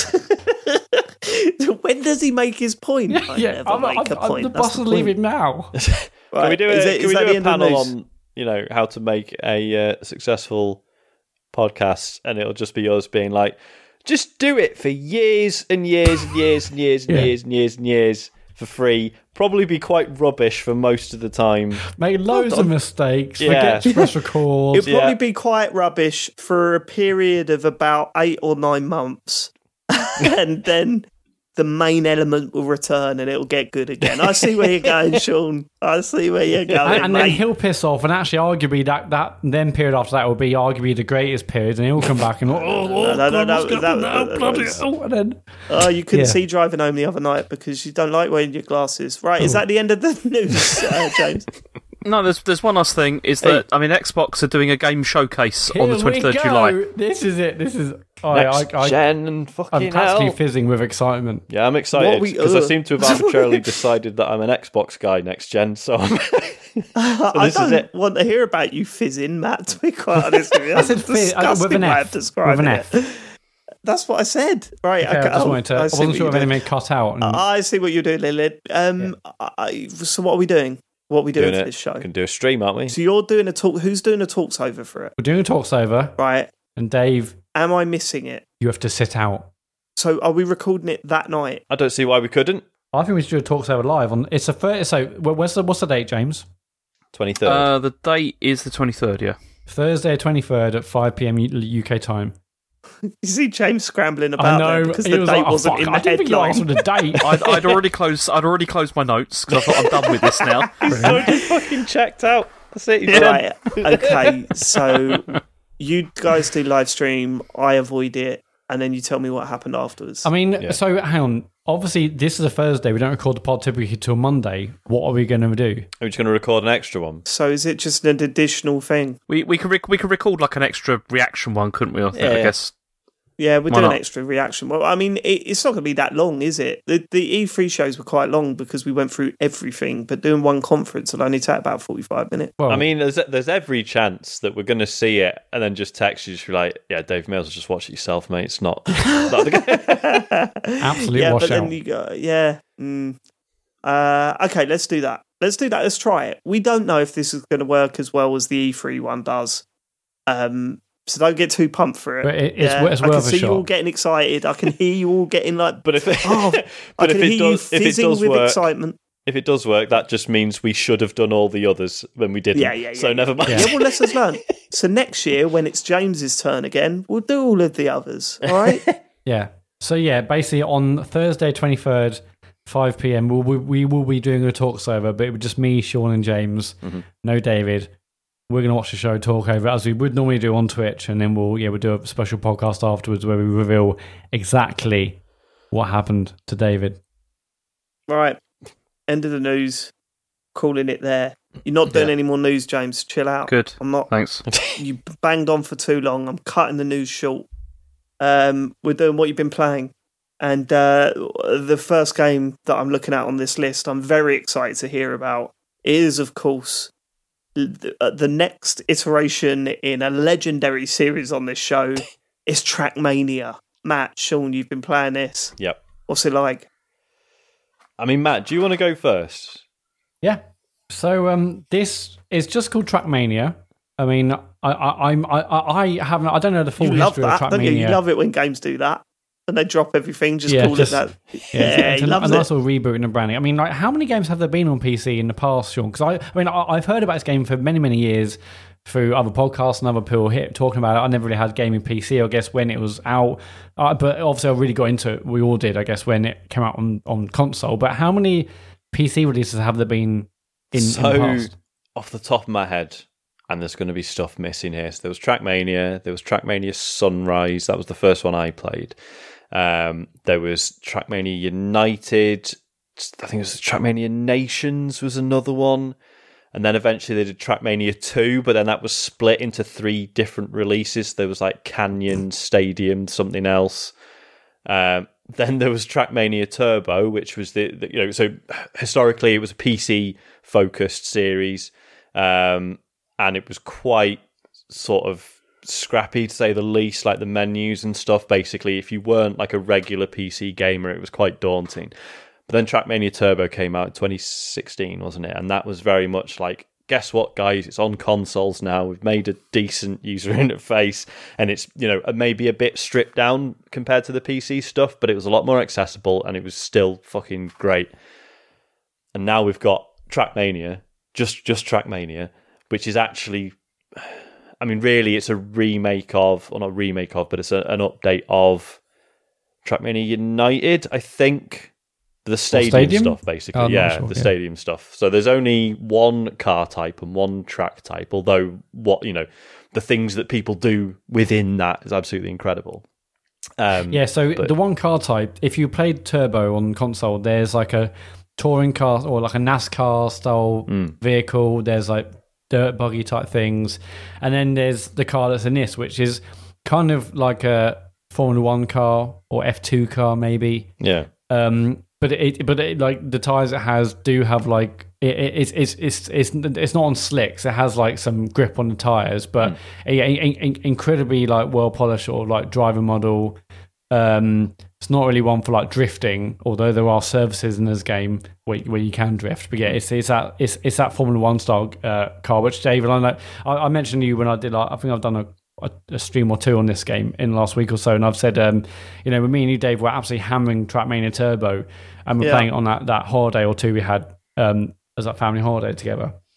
And like, you would love the sort of NASCAR style vehicles, wasn't it, or the buggies? And I would love it was the touring car stuff. Yeah, you would love touring car tracks, and I would love the same vehicles in this, like the F1 style car. And when we would take it in turns to do different tracks, we were classed like the F1 ones as like my home tracks, and like if we were like the touring car ones. You're just exposing us for being very, very sad people. No. But it's all true. It's all true. A system, yeah.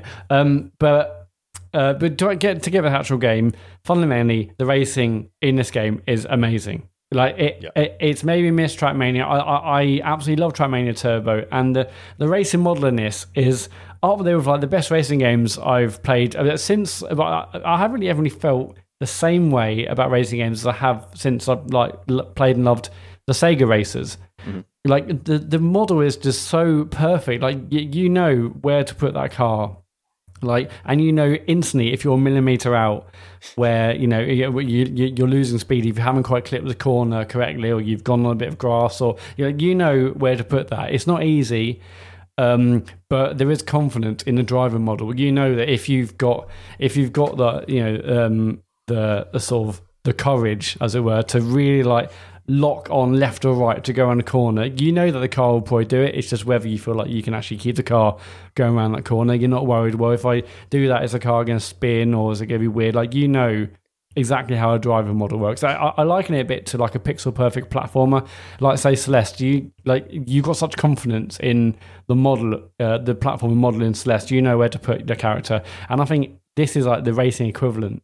You know exactly where to put that car. It's not easy, and the tracks are coming at such a speed, and the various surfaces and stuff, which we'll come to, and tracks obviously can be quite complex, but when you get it right, it feels amazing to absolutely nail a corner. I get like multiple sort of like really euphoric moments playing this game in a race if I absolutely nail a corner, and I know I can feel it in my bones. I did that corner absolutely perfectly. I let off the gas around at the apex. I held right, and I just like kept powering through, and it feels amazing. I don't know if you felt those sort of moments, Sean, playing this. Yeah, absolutely. Like, what's always fascinated me about Trackmania is generally with racing games, I lean much more towards like the arcadey side of things. I enjoy driving games, but I don't take them too seriously.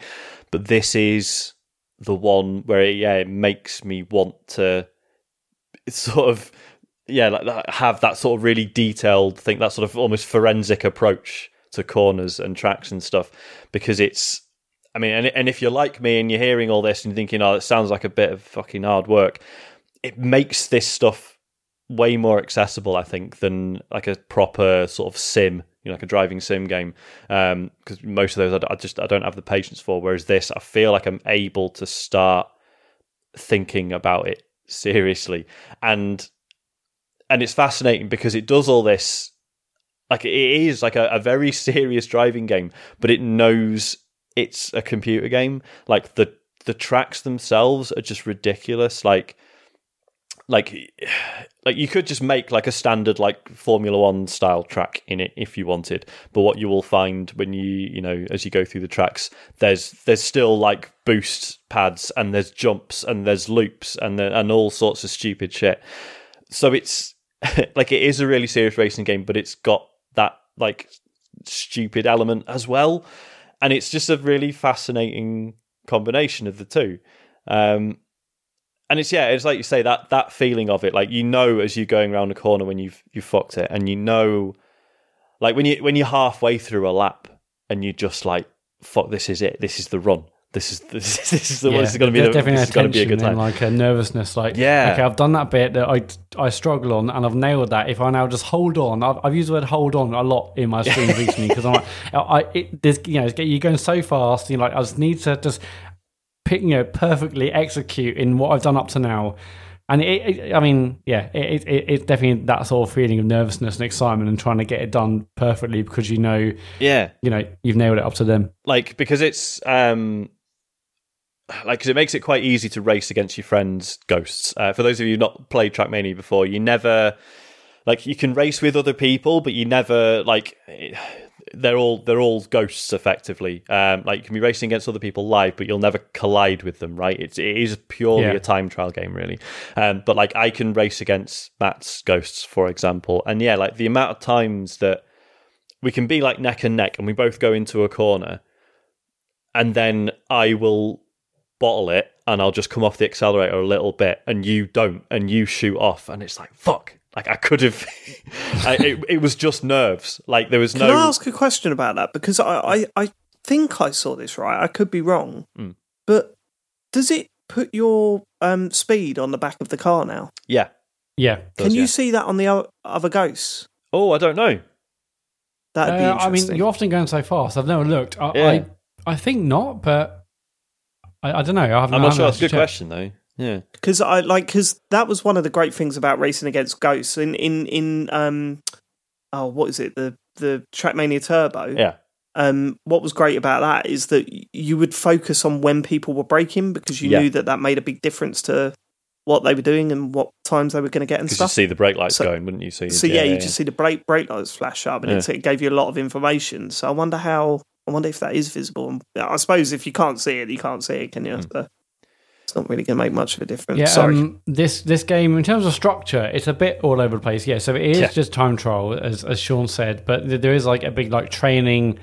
I think there's like 25 or 27 training tracks, and that they might, they're called training tracks. They're basically like tracks that have various different elements to them that you may see in other tracks, and maybe you build yourself, other people can build. And then on every training track, there's like if you get a certain time, you get a certain medal, from like no medal to bronze, silver, gold, and there's like another one on top. I think it's called author. Or the author weird. medal. So that's basically the person who made the track. It's their time that you've beat. Yeah. So, and I had fun just going through all those like training maps, but as well as that, there are, other modes are coming soon. There's like an arcade mode, which is I haven't actually played arcade mode. So what is arcade mode, Sean? Have you played? I don't know. I've not had a proper look. And then and what's the one that says coming soon? It's called something else, isn't it? That's called events. Oh, so that's right. Not quite sure what that is. Yeah. But the ones I've been playing most are, there's one called Summer 2020. And I believe that is. It looks like a calendar of tracks, and basically, I assume that will just rotate, and come like autumn or winter, there will be like a new series of tracks. So basically, there's tons of tracks, and like 25 to 30. And then again, you need to get good times to get medals and stuff. But there's also daily tracks, and that's where I've had the most fun, and that's where like Sean and I guess, have been playing like the most like separately as well. And so every 24 hours a track is live, and then you basically have to set a great time. Basically how it works is there's a half an hour sessions that run all day for 24 hours. And so you play it whenever you want. You can be in the middle of a half an hour session and play a bit, and obviously there will be a new half an hour session. And then for everyone's half an hour sessions, there was like a winner. If you can get the best time and whatnot. And that's been really, really good because in these sessions you can restart as many times as you want. But you have half an hour to set the best time, and so you're constantly trying to race and beat your time and get up this leaderboard. And some of these tracks, I'm not sure what the limit is in terms of number of players, but I've seen tracks where it might have like 100 or 100 plus like people, like ghosts bobbing around this track trying to get the same time or trying to get a great time. And it's great because you see, that's brilliant. Yeah, like watching other people's ghosts, like, because it's one thing. So if I'm racing on a track and I'm like, so say I've loaded up Matt's ghost, and I'm just trying to beat his time. Like, obviously that's useful because I can see what he's done and I can take pointers from it. And you get that when you play with other people online, but also you get this the sort of encouragement of seeing where other people are fucking up as well. So if you like fly straight, you end up flying off the track or straight into a wall or whatever, and then about another 5 or 6 cars just do the same thing at the same time, and you're like, good, I'm not a complete idiot. That's just like that's a common mistake. Whereas if you're always just racing against people's best times, you'd never see that stuff. So there is value in just playing alongside like tons of other people, I think. Yeah, and as well as that, you can set up clubs and stuff, and we've set up like a TCGS club. Yeah. I think currently there's like 4 members, me, Sean, and a couple of other people.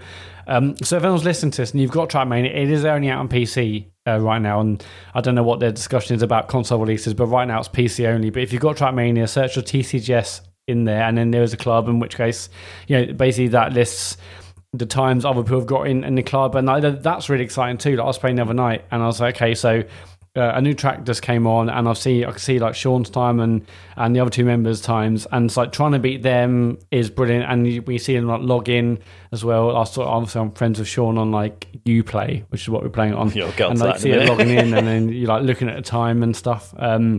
But that's just immensely exciting, knowing that like the 24-hour session is about to run out in like next 10 or 15 minutes, and you've got to just keep going to try and get this better time and beat not only like the people in the session you're in, but like knowing the times of the people in the club that you're racing against. Yeah, like that sort of asynchronous nature of it is really cool as well, because obviously we, all being grown adults, we often struggle to find time to play games together, whereas actually just like you say, having that sort of every 24 hours new track goes up and you've got 24 hours to set a time and then and that all gets recorded, doesn't it? It's like you can view like the current month and see what times everyone got on it on every track and stuff. So that's just like a constant sort of ongoing thing, but we don't have to be on at the same time.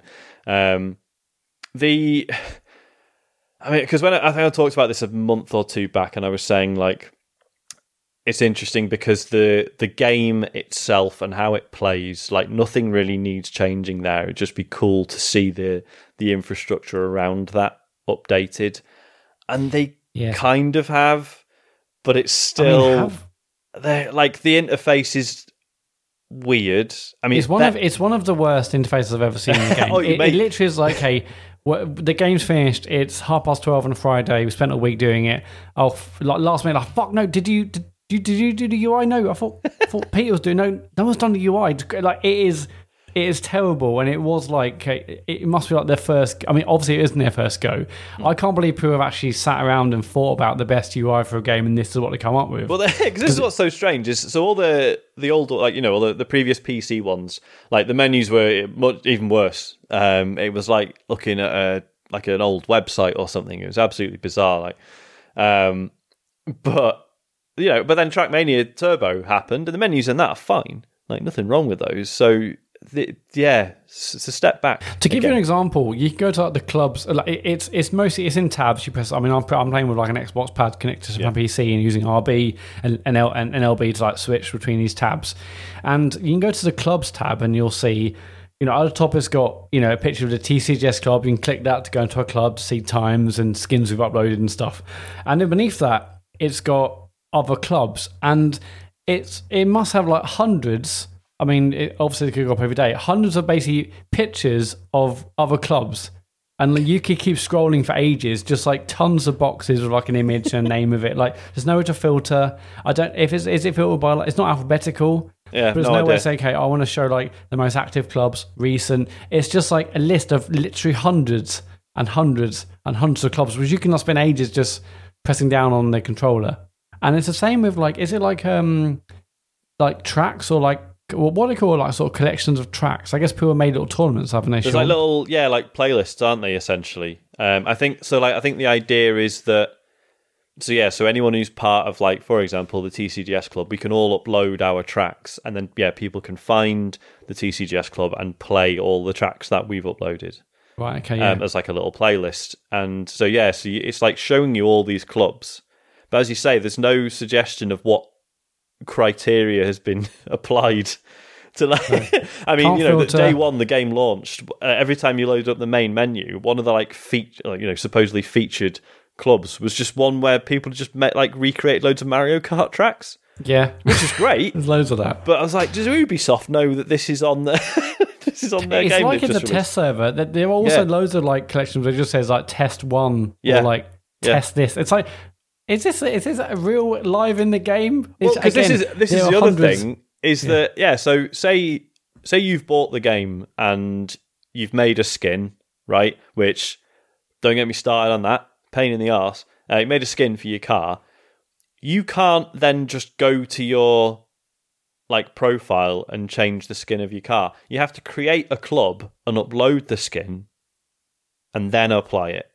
Right, so if you're just on your own and you haven't like no intention of creating your own club, you just have to make it. I'd just be like, Sean's Racing Club or whatever, and then just upload the skin. So that's that. Which is, and I understand it must be an infrastructure thing. Like obviously, it's got to be uploaded to a server so that other players, So if you just join a server with people who've never met you before, then that skin is definitely like registered online, I guess.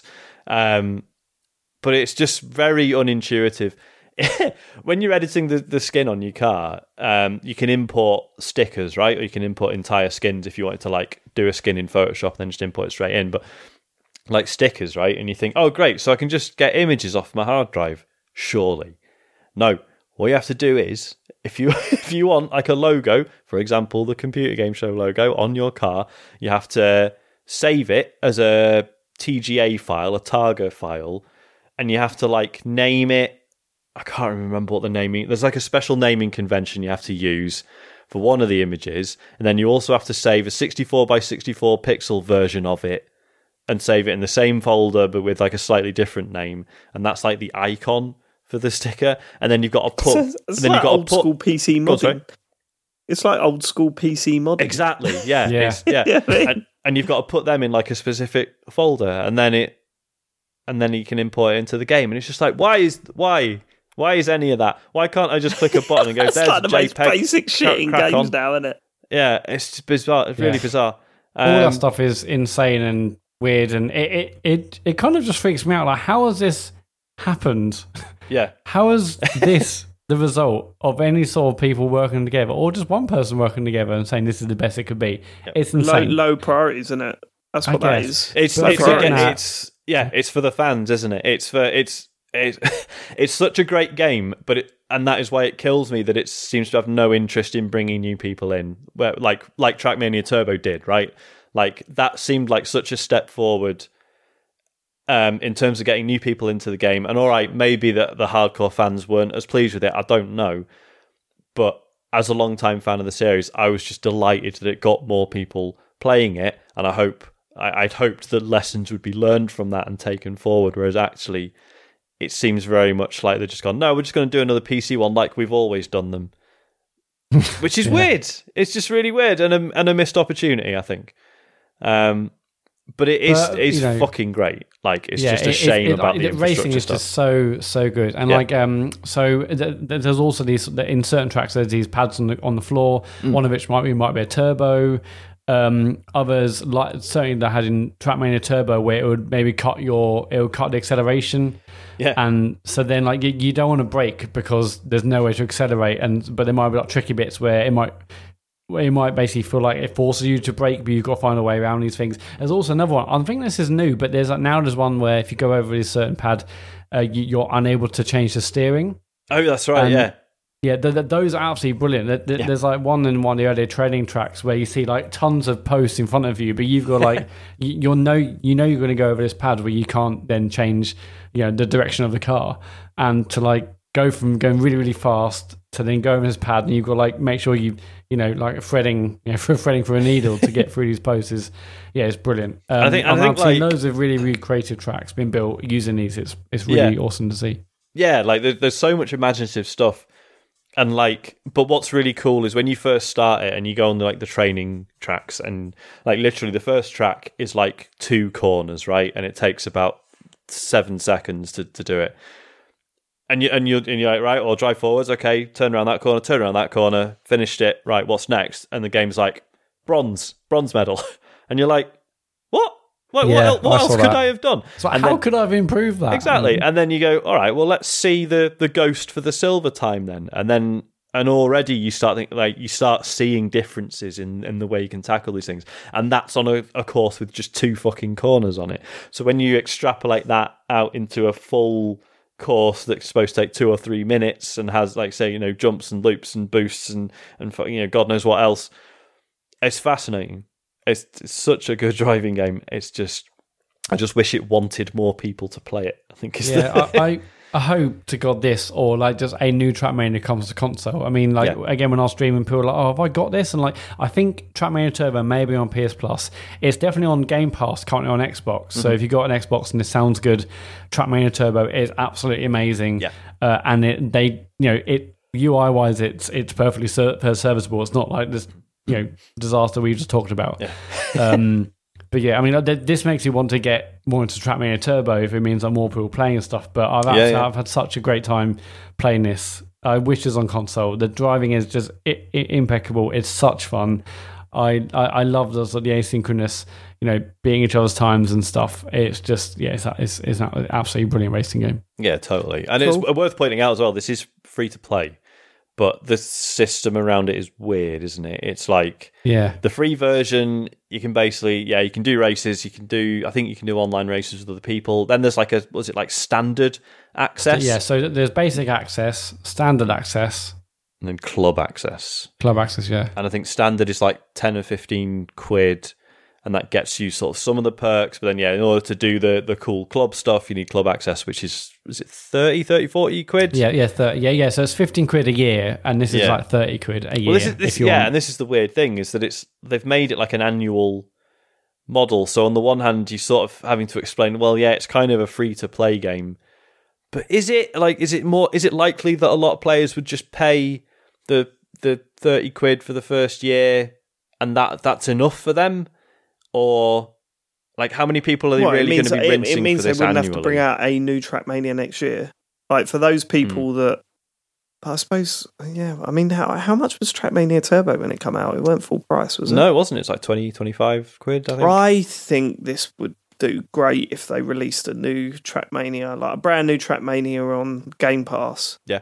Because, going by the deals that people saying, and then people actually going out and buying it after that, on console, they'd have that initial buzz of, it's a brand new game that's launching on Game Pass. Mm-hmm.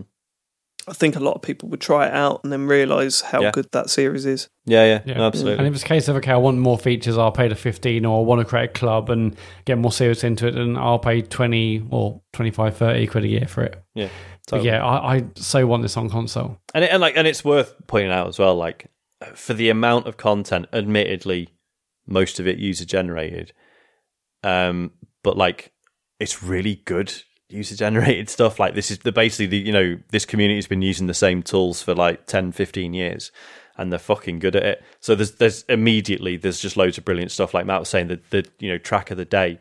There's a new one every day curated by the devs, and they're all like user-made tracks, and they're brilliant. Yeah. So I'm so glad you can save them as well. I've saved like a bunch so far already. It's only like 5 or 6 days old. Oh shit! I just had a thought with that stuff. Because the user-generated stuff was on the console version and stuff. I never saw what I should have expected to see, and this is the first level from Mario Kart 1. This is the Rainbow Road from the N64 one. You never see any of that, do you?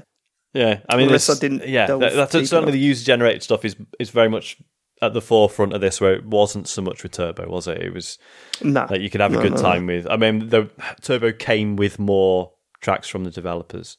Tons of them. Yeah, but I mean, so point is, that there's so much to do, and there will be for years to come. That annual fee is pretty good value for money, if you ask me. But I think so. Yeah. Okay. Yeah. Cool. If you're listening to this and you got it, search for TCGS Club. We want more time to try. Yeah, we've got a skin and everything. Yeah, it took me about half an hour to figure out how to do it. So make use. Yeah, nice one. Matt, did you have anything else on your list? I played Gatto Roboto today. Oh yeah, what's that? That's a good game. It is. I enjoyed that. Yeah. So I did a morning stream, and I didn't really know what to play, but I wanted to do a stream.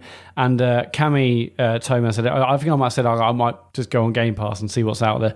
And he's like, here's loads of good games on Game Pass, and Gatto Roboto was top of the list, so I downloaded it. And I knew nothing about the game. I saw the pictures on when I was downloading it on Game Pass, but that's about it. And it wasn't until I started, I was like, it's a Metroidvania. And obviously, if you're listening, you remember recently you've been playing Super Metroid. It's kind of soured me on the whole genre, which I've said up to now. Imagine that, like Super Metroid has soured you on Metroidvania. It's just that's an incredible statement. I know, but it's true. It's sad. I loved them up to them, but that game was like the controls just did my nothing. I was like, it's just a drag. Anyway, after Cammy tricked me and he was like, we got him, guys. It's a Metroidvania. What I played about 5 hours. I mean, apparently it's a 3 to 4 hour game. I think about 5 hours in, I've still got another hour and a half to go, apparently. But for what I played, I'm absolutely loving it so far. The controls are brilliant. I'll say that. Would you say it was better than Super Metroid? Yes, definitely. Yeah, undoubtedly at this point. Interesting. That's incredible. I mean, what an incredible statement. Go on. I mean, the controls are brilliant. I mean, I can't fault the controls. I know where I'm going. I know if I press a certain direction, like it's really. It's not. I mean, I think I might have said, this is you really know exactly where you're going. It's not quite as pixel perfect as I'd like it, but it still feels good. I'm still got confidence in that where I'm going to go. I know the trajectory of a character if I jump, so on and so forth. I've had a couple of tricky bits in the stream this morning, but generally really happy with the controls. But it's got all the hallmarks of what was good about Super Metroid. The music's fantastic. The exploration's really, really good. It's got a bit. The story, I'm not quite sure what's happening. You're basically a cat that's been directed by this other dude, and you're there to like explore and basically trying to, I presume, escape. I don't know. You're basically a cat essentially, and your cat that can wear a suit to go underwater and do other little things, or you can be the cat on its own if you want to get through little small gaps. And yeah, you find things along the levels like different filters to change how the game looks, which I think is pretty cool. Like, and it's mostly just color. Color. It's not like a massive visual change other than literally the colors of the game that you're seeing, rather than like textures and whatnot. But yeah, I think that's really neat. And every time I get one new one, I'm like, okay, I think I prefer this look. I'll go with that new look, and then I find another one of them. And yeah, but yeah, I'm really surprised just because I know nothing. I'd heard of the game. I think I presume like from you, Sean, who might have mentioned it in the past, maybe you as well, James. But having known nothing about it and downloaded it, I was really pleasantly surprised. I just loved pretty much everything about it. And I think if I get time, I'm going to go back again tomorrow, which will be Tuesday, when you hear this, and hopefully go back and finish it. Because, like I said, I think Cammy's like, it's only a 3 to 4 hour game. You'll get us done this morning. Not the keys, because they struggled on the boss. Yeah, hold my beer. Yeah, exactly. Short game. I'll show you short game, mate. But no, Gato Bosso, absolutely brilliant. And it's, this is, after playing Super Metroid, I think this might have restored my love for Metroidvanias. It's wonderfully condensed, isn't it? Because obviously, generally speaking, Metroidvanias people associate with like, massive sprawling maps and loads of secrets and hours of playtime just digging everything up. And it feels like it's got all of that stuff just in a quarter of the time. It's just, it's really nice. Yeah, it's definitely condensed, and I really appreciate it for that. I don't feel overwhelmed. I mean, but again, I've loved other Metroidvanias that do that. But I'm a big fan of it so far, and I'm excited to get it finished. Other than that, I played Hitman again on Sunday. I mean, I feel like I love this game more every time I play it. It's good, first stream, first week. I felt a bit embarrassed afterwards. Like, okay, just like bumbling, making those mistakes, silly. The second stream, much better, much more confident. And then Sunday stream, more confident. I'm enjoying basically so much of it. I'm really, when I go into a level, and obviously I'm playing all these for the first time, I'm like, thinking about the possibilities straight away. I every time I go into a new room or new location or new area, I'm like, okay, what can I do now? And it's been really fun playing with both like the ways to get kills creatively, to find the targets, to hide, to if things go wrong, I'm not like, hey, instant restart. I it's been fun to try and fight my way out of it or hide my way out of a situation. And yeah, I mean, I really am absolutely loving this game. So I'm playing like the Hitman 2016 levels currently. Amazing listener Reese Miller sent me a code for the original Hitman 2016 levels after I'd got Hitman 2, so I'm still playing through the 2016 ones, but and then I'll make my way onto Hitman 2 after that. But absolutely brilliant. And it's just a joy to play. It is a great streaming game as well. Because I think there's a possibility. It's like for a reverse engineering puzzle game, isn't it? Yeah, definitely. The idea is great when you pick up something creative. Like, okay, so I've got exploding golf ball. Obviously, there will be a golf in this somewhere in this level. How can I utilize that? What does that mean? Or if you pick up something really random, like, okay, well, I don't know how I can use this. And then even now, like, okay, I want to go back and do the same level different ways or get different, because there was both mission stories which you discover as you play the level, and that might.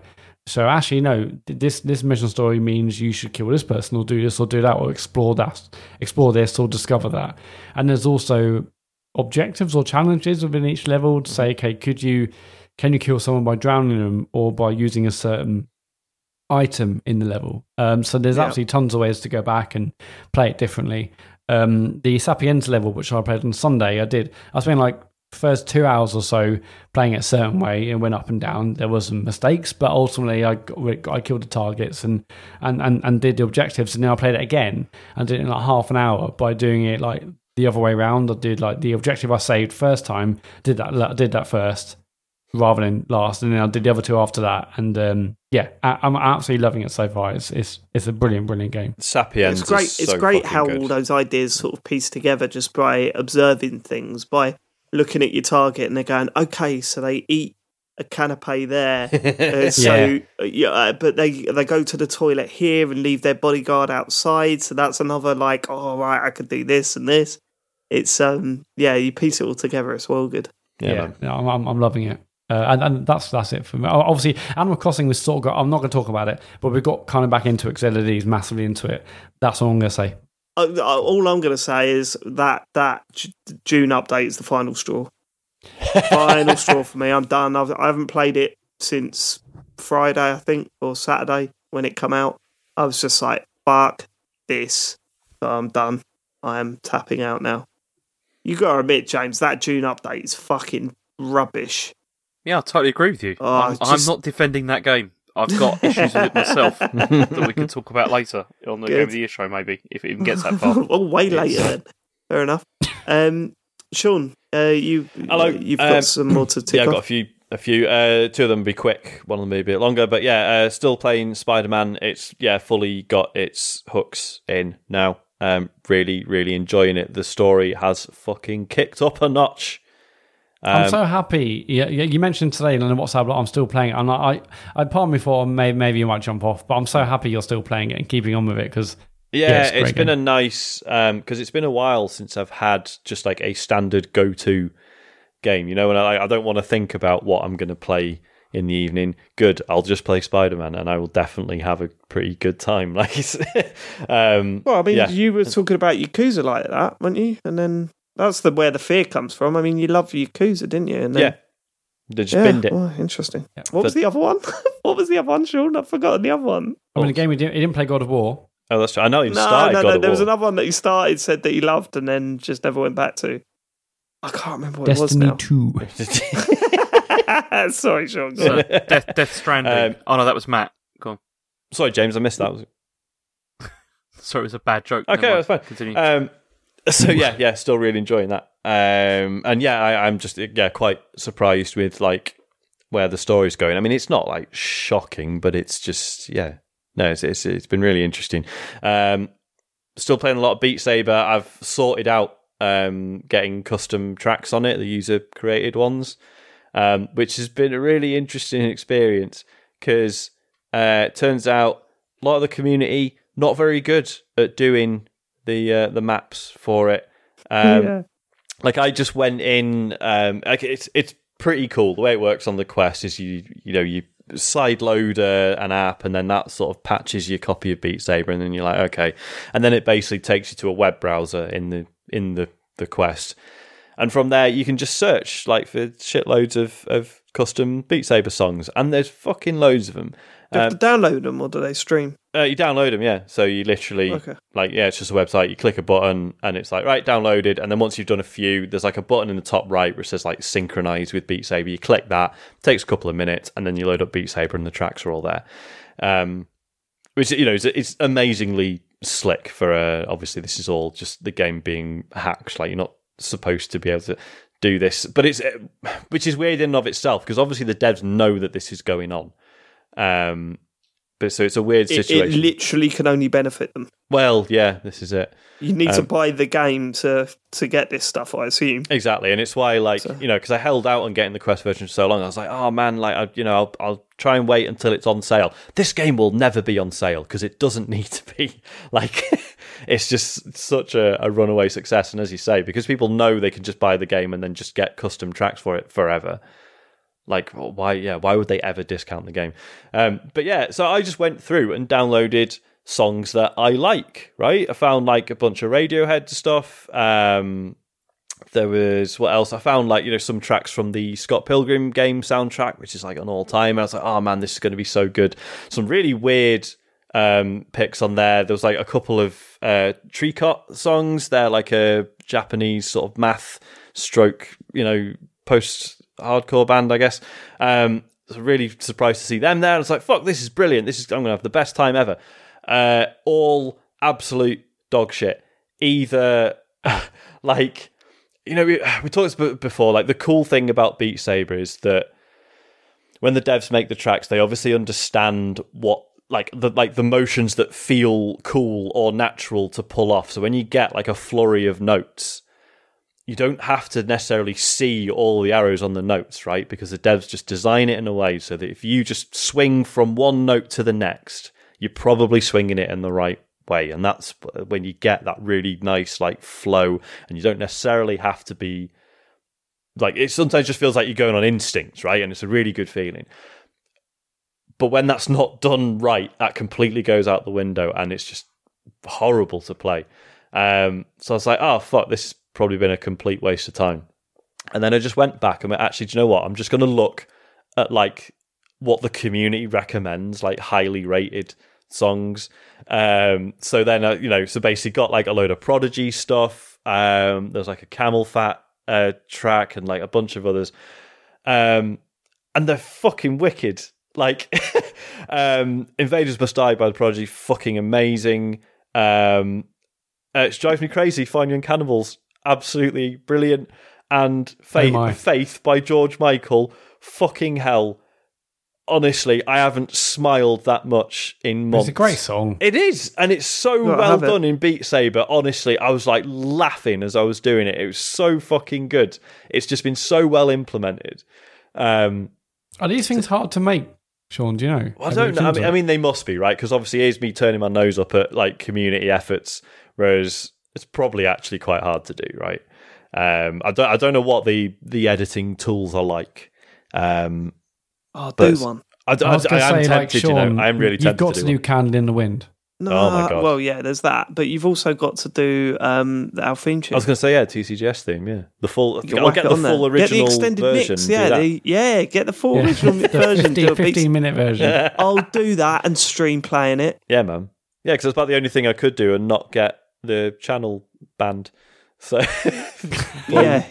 that. That is actually tempting. I'll have a look into it. It's probably tons of work, but we'll if see. Someone knows how to do it, can you get in touch or do it yourself? I mean, you can just pay people. Some of the better known ones, they will just do it for a fee. Well, look, take it out petty cash. You can't put a price on comedy. Yeah, you can't. Yeah. Get that done. Yeah. Get it done. I'll have a look. I mean, I wonder if there's, like, Green Grass and High Ties, like the really long one from Guitar Hero on there in Beat Saber. I mean, probably, yeah. Like, there's a lot of. I mean, I think there's a lot of tracks in there that are, like, they've been made famous. Like, obviously, there's Dragon Force and shit, right? I was really annoyed. There's, like, several yeahs tracks, but not maps. Oh, what? Yeah, that's weird. Like, what brilliant. The fuck? So that was a bit. That was amazing on Rock Band. Exactly. So that was weird, but so that's been a really cool thing to do, and now that I'm just open to just downloading tracks that I wouldn't necessarily like, but the community assures me have been well implemented for Beat Saber. Like, I'm gonna carry on digging through that. Licky Boom Boom Down. You're sorry? Licky Boom Boom Down. Oh, I've not looked. I bet it's fucking there though. Yeah, Licky Boom Boom Down. That you're going to Beat Saber and my God. Rap on stage. Dressed as Luigi. Whilst rapping as well. It'd be fun. Can I just say, before the emails come in, Green Grass and the High Tides is on Rock Band, not Guitar Hero. Ooh. I do apologise, that was a mistake. Naughty. I think you said Rock Band. Oh no, I said Rock Band with a second example. It's definitely a second example. You said that with Didn't Max, say with the first one. Okay, all right. Can't be too careful these days. Yeah. All right. Anything else? Sorry, one more. Sorry, Beat Saber was meant to be a quick one, but so I've been playing Hard Space Shipbreaker, which is Shipbreaker. That is.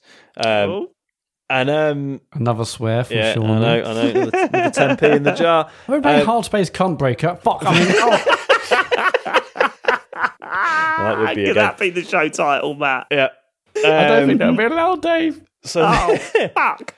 So this has come out in early access, but I mean, I don't get any whiff of early access about it.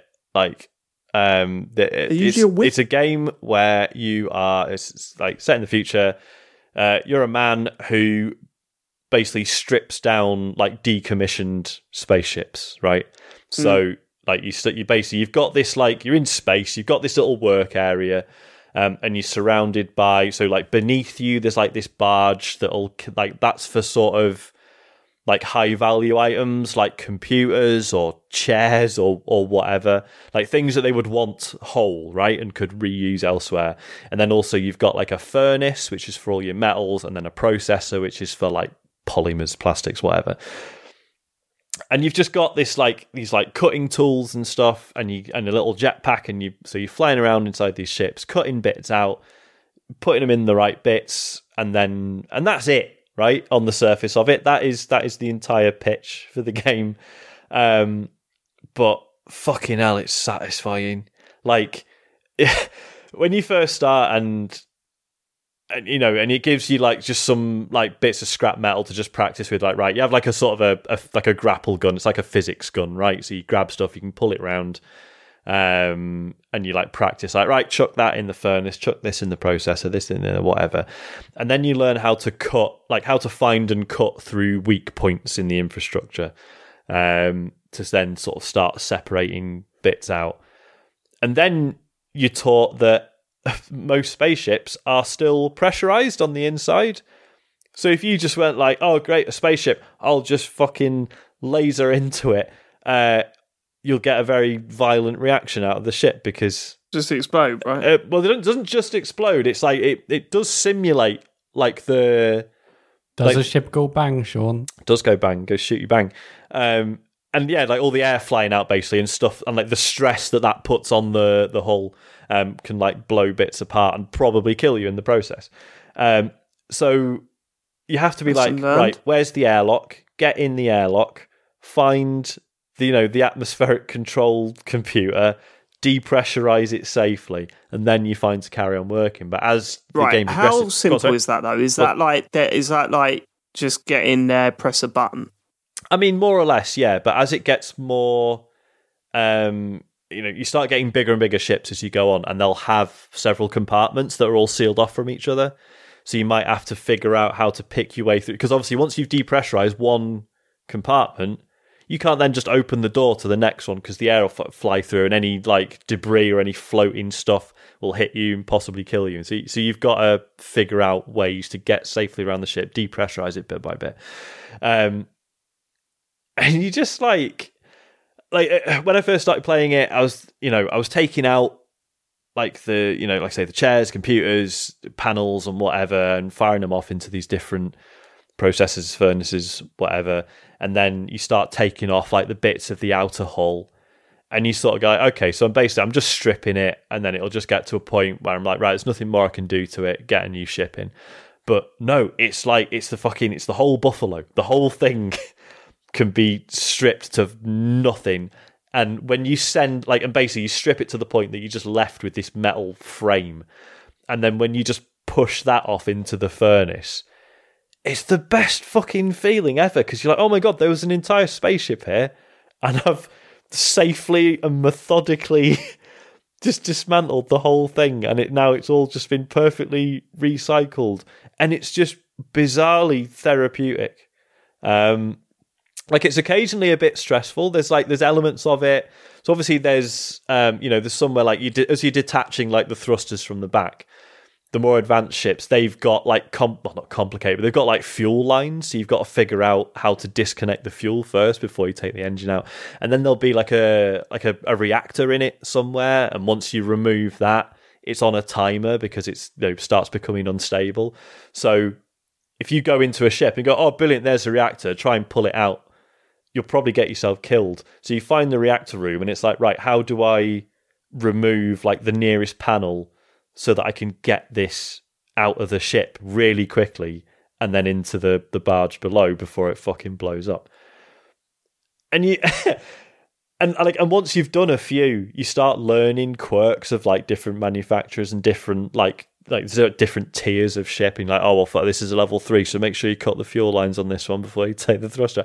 And in games like you come away and you sort of think, I could fucking do this. For real, this is like I'm a qualified engineer. I know enough about this now. Yeah, I could strip down ships for a living. No bother. Which is nonsense, obviously. But there's that feeling of like I feel like I learned something, even though it's fucking nonsense. Yeah, I absolutely love it. I don't know. Like I said, supposedly it's early access. I'm really excited to see what they're still planning on doing with it, because it seems pretty complete to me. I've put quite a few hours in, and I'm on like the sort of the 4th tier of ships, and I think there's like 10. So yeah, really good. PC only at the moment, as far as I'm aware. But I'm playing it with a controller, and the controls are perfect. So hopefully, there's a console version on the way. Well, we are PC heavy this week, mate. aren't we? It's great. It's good time to be a PC lad. All right. Okay. Well, we should probably. I've only been playing The Last of Us 2 because I have now completed The Last of Us 2. Absolutely hammered it this week. Excellent. James, you've also completed it. Yeah, I've also finished it as well. Yeah. Obviously, what we've got to say about it. I can't stress it enough. Like you can't go into this game without spoiling it. So we are going to leave most of the chat for the spoiler stuff. But I think it's fair to say that is an incredible game, an incredible game, like probably best in class. You know what I mean? In terms of a action, over the shoulder, big budget game like this, I don't think it can be beaten. No. Sorry, I also should point out, I'm not talking. There are action over the shoulder games that are clearly better gameplay wise, but I'm talking from this cinematic experience, which I think is easy to point out. Like is important to point out. And very, it is a very linear game as well. So in that class, I think it's the best we have seen. The story, the characters, the way it went. This so easily could have been more of the same. And in some aspects, like the combat, all right, it is vastly improved, but it is kind of more of the same. The sort of gameplay loop of little bit of exploring, little bit of story stuff, little bit of horror, and combat, that is still there. It is still very similar or true to the original game. And it is still true to those things, but it could have so easily just been that again, and it wasn't. Like in terms of story, the plot, and the way it went, and the decisions that it makes along the way, it feels like it really goes against the grain with what a sequel to The Last of Us should be. That it nails it. It really nails it. The characters in it, although I stand by what I said last week, that the first portion of that game, there is that sort of lack of empathy and towards characters that I it felt like I should have cared about, and I didn't really. Those characters that I was talking about back then, that's still the case. However, later on, you meet new characters that you do have that emotional connection with, and it does achieve those goals. So that's way less of a criticism than I was worried it was going to be. I have, again, I can't really go into details, but I've been thinking about the ending a lot because I wasn't disappointed. It's not a bad ending. I think the biggest problem that The Last of Us 2 had was that the ending to The Last of Us 1 was one of the best I've ever experienced in a game. And I said to you today, was it today, James, that I went back and watched the ending of the first game, either today or yesterday.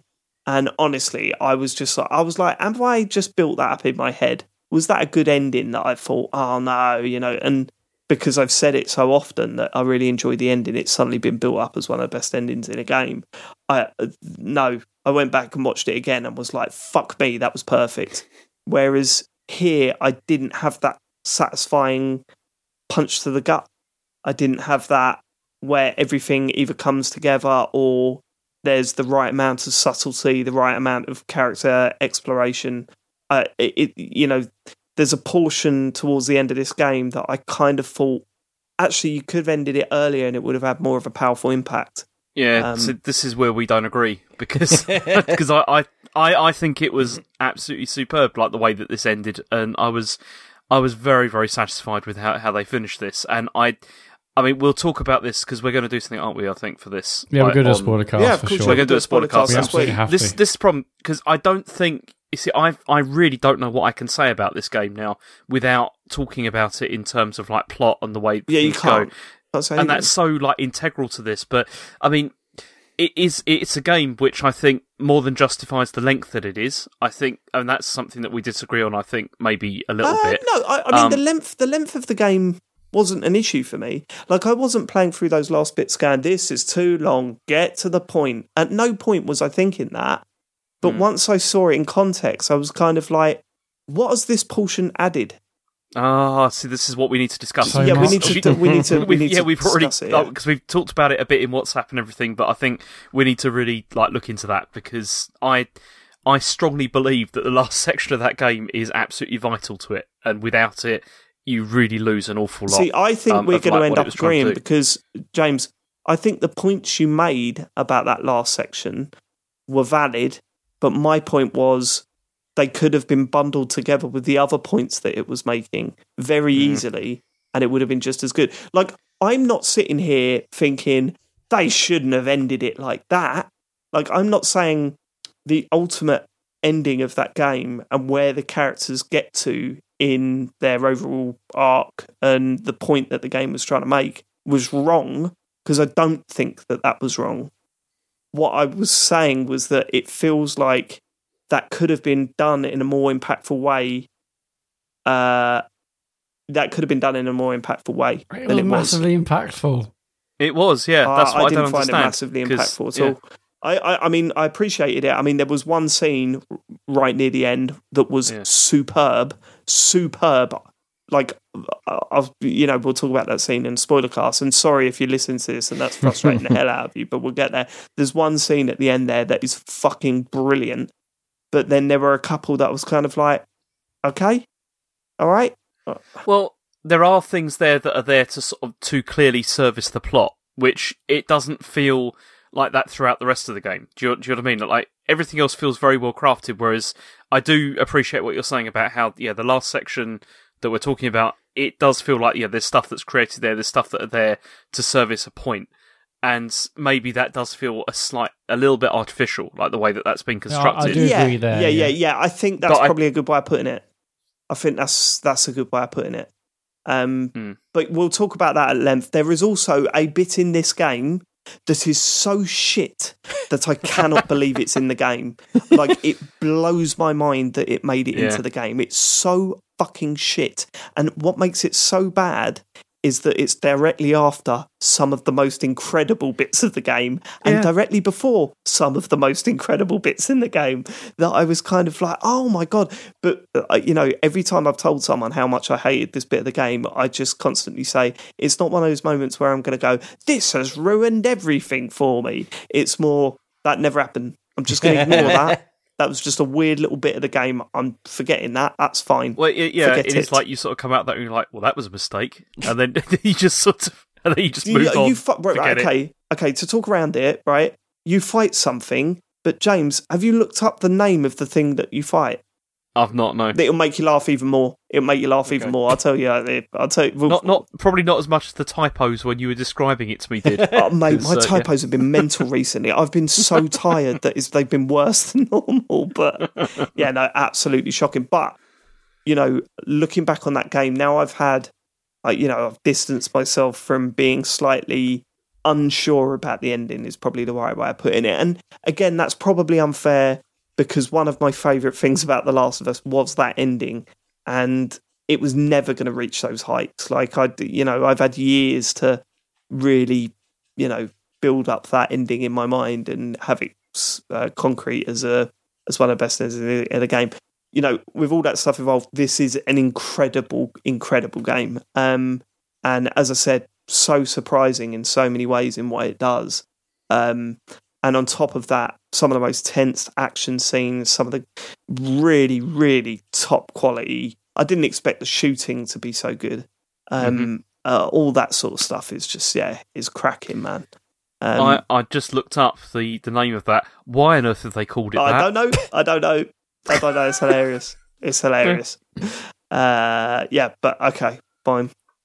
I don't think there's anything else more that we can say. We're going to be talking about this a lot on our spoiler cast. So, watch out on this feed. You won't need to go anywhere to get it. It will just it will appear on this feed, and we'll have that hopefully soon. When's the plan to get that out? If we record it when we plan to, Matt? If we record it when we plan to, it will be out on Friday this week. Friday. So it'll be a separate download in the feed. It won't be part of this. It won't be added to the next episode. It will be a separate download. So if you're not interested in Last of Us 2 or you don't want it spoiled, don't play that. Don't download it, whatever. But for everyone else, it'll be as a separate download. I cannot wait to discuss this game. There's so much to discuss. It's going to be interesting for what is such a linear game. But there's a lot to discuss, I think, and I can't wait. It's going to be interesting to talk to James about the ending. I think we're going to really disagree on a lot. But okay, fine. James, you have one more game on the list before we get to emails? Yeah, I mean, the only other... this is just a really quick one because, I mean, Matt's talked about this quite a while ago when it first came out, I think. I mean, it wasn't when it first came out, no, because it came out on 360 and I played it in the last, couple of years. Yeah, you played... This is the remastered version, of course, this is Mark of the Ninja remastered, which is the one I think you played, and I have now played as well. I've finished today, actually. And it's brilliant. It's a fantastic game. I mean, it's I'm, as I've said before, I'm not a huge fan of stealth games, but this is just about exactly right how I like stealth games to be, in that you can make mistakes, it doesn't matter, and you can kind of figure out your own playstyle to get through it. And it looks stunning. It's a really sort of nice length and with a good story as well. It's very good. I enjoyed it a lot. It's an absolute excellent stealth game, yeah. Yeah, I would really recommend it. It's really good. Comes up quite a bit when Mark Brown, Game Maker's Toolkit on YouTube, did a series on stealth games, and it gets mentioned a lot there because it's so clear about what your actions will do, isn't it? Like everything's really beautifully visually represented, and it's never like. A lot of the irritation with stealth games is often like, oh, but I thought he wouldn't see me here or whatever. There's none of that. Like it's all like the clarity of it is just unbelievable. I've never given it a proper go. I did like the first big proper level. I was like, oh man, this is great, and then never played it again, like a dick. It's really worth going back to, and it's true. It's like any time that I did mess up, it always is like, yes, that was completely my fault. That happens. But you can get out of it. Mm-hmm. You can almost get out of it as well, which is the other thing, which made it very enjoyable. And it honestly, it looks stunning. Like it still looks so good. And I know it's been out for a long time now, but I played it on Switch, and it looks really really good. It's by Clay, isn't it? I think. Clay Entertainment, and they did. I mean, famously, they did "Don't Starve" and "Shank" and all of those. Yeah, they've always had really strong visual design. I think it was them. Look. I hope it is them because otherwise I've got the Clay Fighters theme tune in my head now, and that's going to be there for a while. Shame. Okay, it is, Sean. Yeah, it is. Yeah, it's published by Microsoft Studios, actually. Oh, nice. And by Clay. Yeah, wicked. So I don't know why I said it's not my place. Are we done with what it is your place now because you're reading the emails out, Sean. Well, they're not emails anymore, are they, Dave? Because now we've got our fancy new contact form. Yep. So how do you get in touch?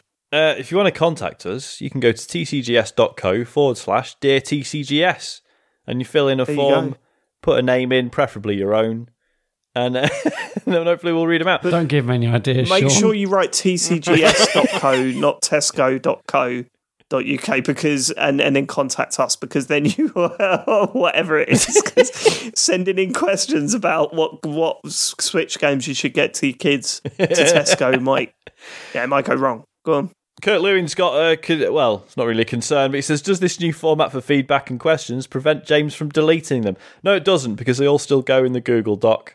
And you can still just play merry hell with that while we're ideally at the start of the show when we're not looking at the bottom of the document. But what James actually often does is just like delete them as I'm reading them out. But whatever. I know, because I haven't usually got to this point. I just, and then it's like I start looking at them and like, oh. But you need to be more preemptive, because I wouldn't know. Like by the time we get to this bit, I'm like, oh, that's weird. There's only like one email.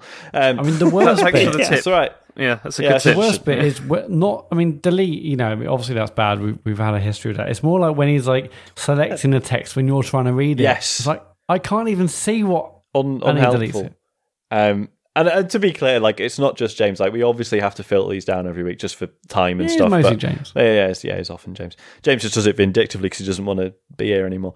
Maria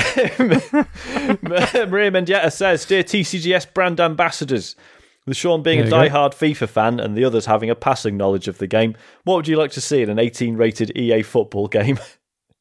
Sex. Yeah? What, just shagging? What, just on the pitch, or... Are we talking like it's sort of the journey stuff, but with a full section? John Terry's not playing professionally anymore, so rated. I mean, I suppose like chants with swearing in it, but then that wouldn't make it to 18, would it? That's the first idea you've got. Also, I mean, swearing players and swearing managers. This is what you do. Matt sits back, lets people come up with ideas, and go, "What's the best thing you?" Come on, Matt, give us an idea. I want a really mature story. Go on, like what? Not just like when you say really the mature, word fucking a chant with shagging. Come on, then, give us an idea for a mature story. Well, yeah, I haven't got one. Right, okay, so don't have a pop at me. Something also, involving a gambling syndicate. It has to be something like a name to throw the games and stuff like that. Yeah.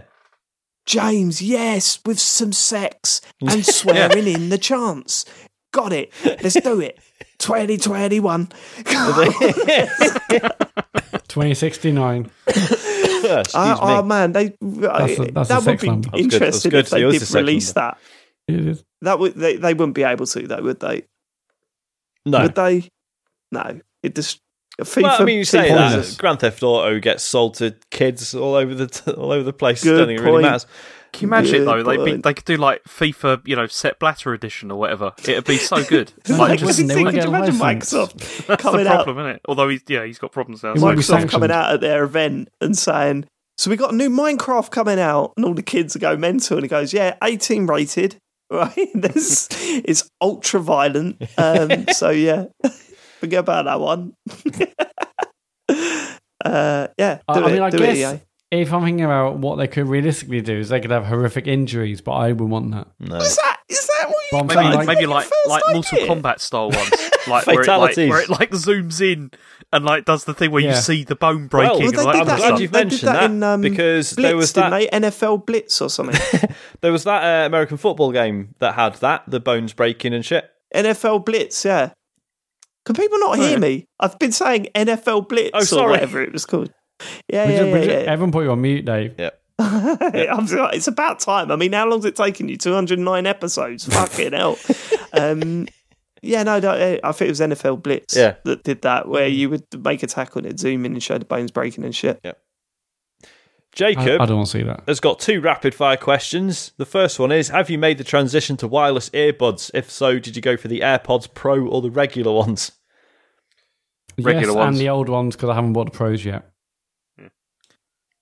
Beats X is what I use, because they're just like the Apple AirPods, but you don't have to keep putting them away if you're not using them. You just let them hang around your neck. Because for some reason, Dave, you don't want to wear AirPods, and I don't quite know why. Because the moment you do, and you will buy them, the day you do, you're like, oh, fucking, these are amazing. Why right, I'll tell you why. I'll tell you my list of reasons. They're boring, but I'll tell you my list of reasons. Firstly, I could just hang around. We've heard them all. Yeah. I can hang around my neck for years so now. That's fine. Secondly, they're half the price of the cheapest AirPods. Thirdly, AirPods are horrific, Matt. Like the pod, I hate that. The fact that you can hear everything around you. I like the rubber tip bud things.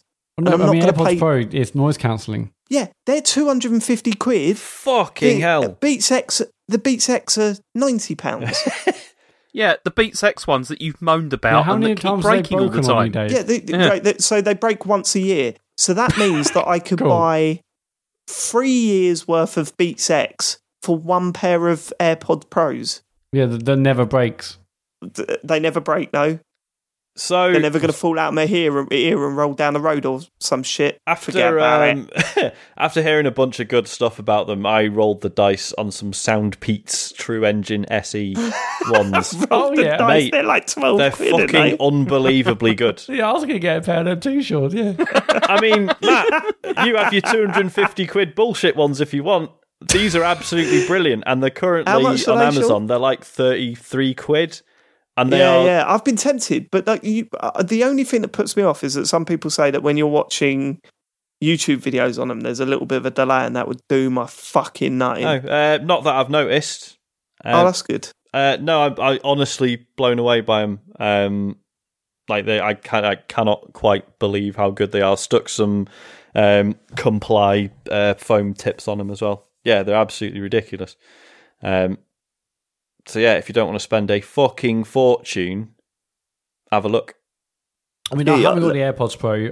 I obviously desperately want them, but you know, the AirPods. When James and I first heard of them, we did a great interface episode about it. Actually, we were both saying these look rubbish. These are none of the features we both want, and then we bought them, and then probably one of the best things I bought in years. You can't even turn the volume up and down. James, weren't you moaning about yours not connecting to your devices properly the other week? Probably not. Yeah, you were.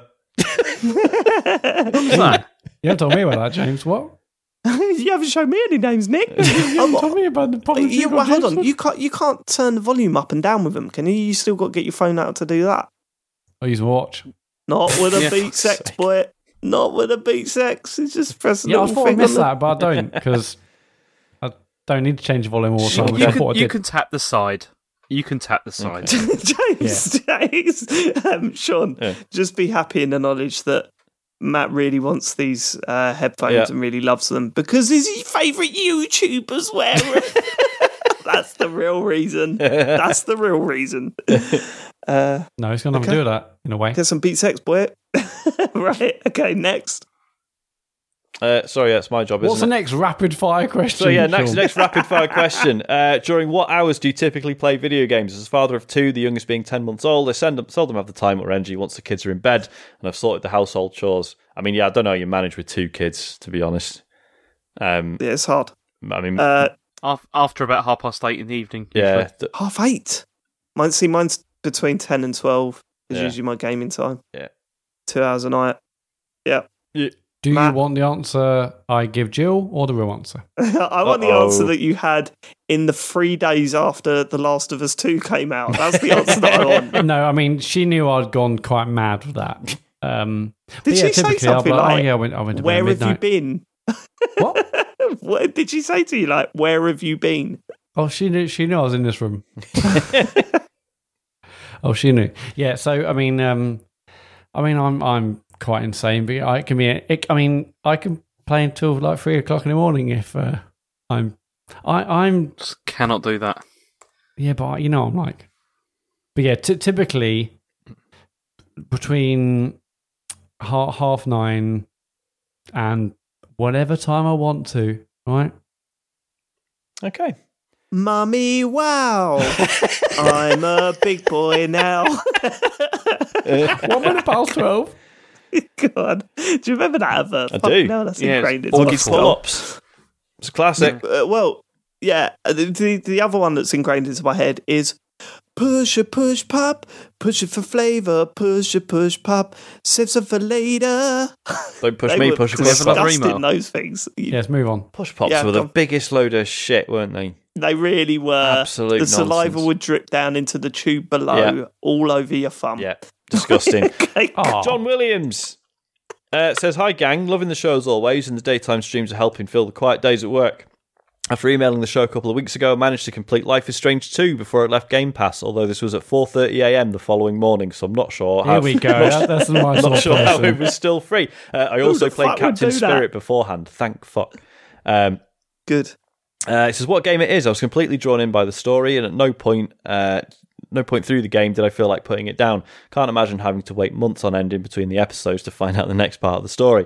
I must admit that I had already listened to the spoiler cast too long ago to remember most of the details, as I thought I'd never play the game.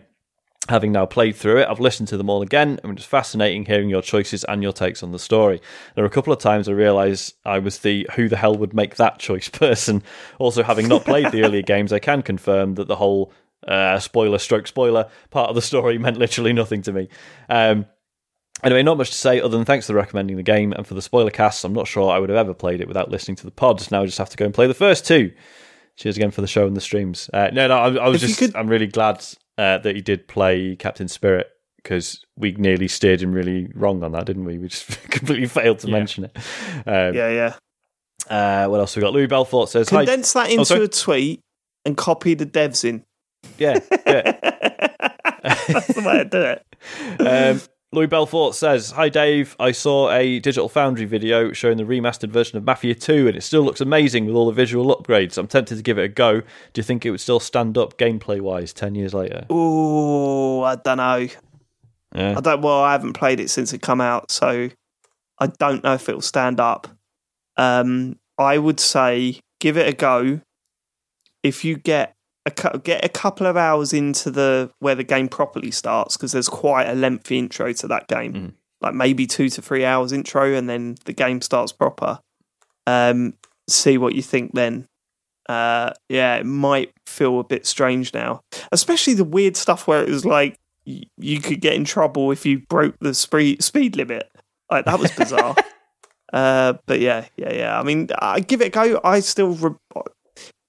I think I was really surprised with some of the stuff that it did. I thought it was just going to be like a GTA clone, and it's absolutely not that. So, man, maybe I should go back and play that. I really like that game. A lot of people do. But it's one of those that, so just a few people are like, just really stand by it. So I've always been tempted to have a look, but yeah, number 2 was great. Yeah, 3 not so much, right? Was brilliant. Sorry, 3 not so much, right? Is it? Yeah, well, no, 3 was awful. Yeah, 3 starts incredibly well, like really, really well, and then it just the way it does the mission structure after that, it is literally side missions. You're just doing side missions, and it's like, why am I doing clear out a base missions as part of the main story? It's so bizarre. So I dropped off of that pretty hard. But the intro's incredible. Like what it does with the because it's framed as a documentary, looking back at that time. The story seemed to be excellent, and then it just goes weird. Oh, shame. Shame. Last one, Daniel Moore says, now that the PS5 and Series X are imminent, is it time to do a Game of the Generation podcast, or does the overlap for games like Cyberpunk 2077 make it too early? That's a good idea, man. It's a premium. Mm-hmm. It's you all pay for it, boy. Yep. Absolutely. 90 quid. I mean, he's right about, like the Cyberpunk stuff, though, right? Like, we definitely can't do it yet. No, it'd have to be next year, wouldn't it? Yeah.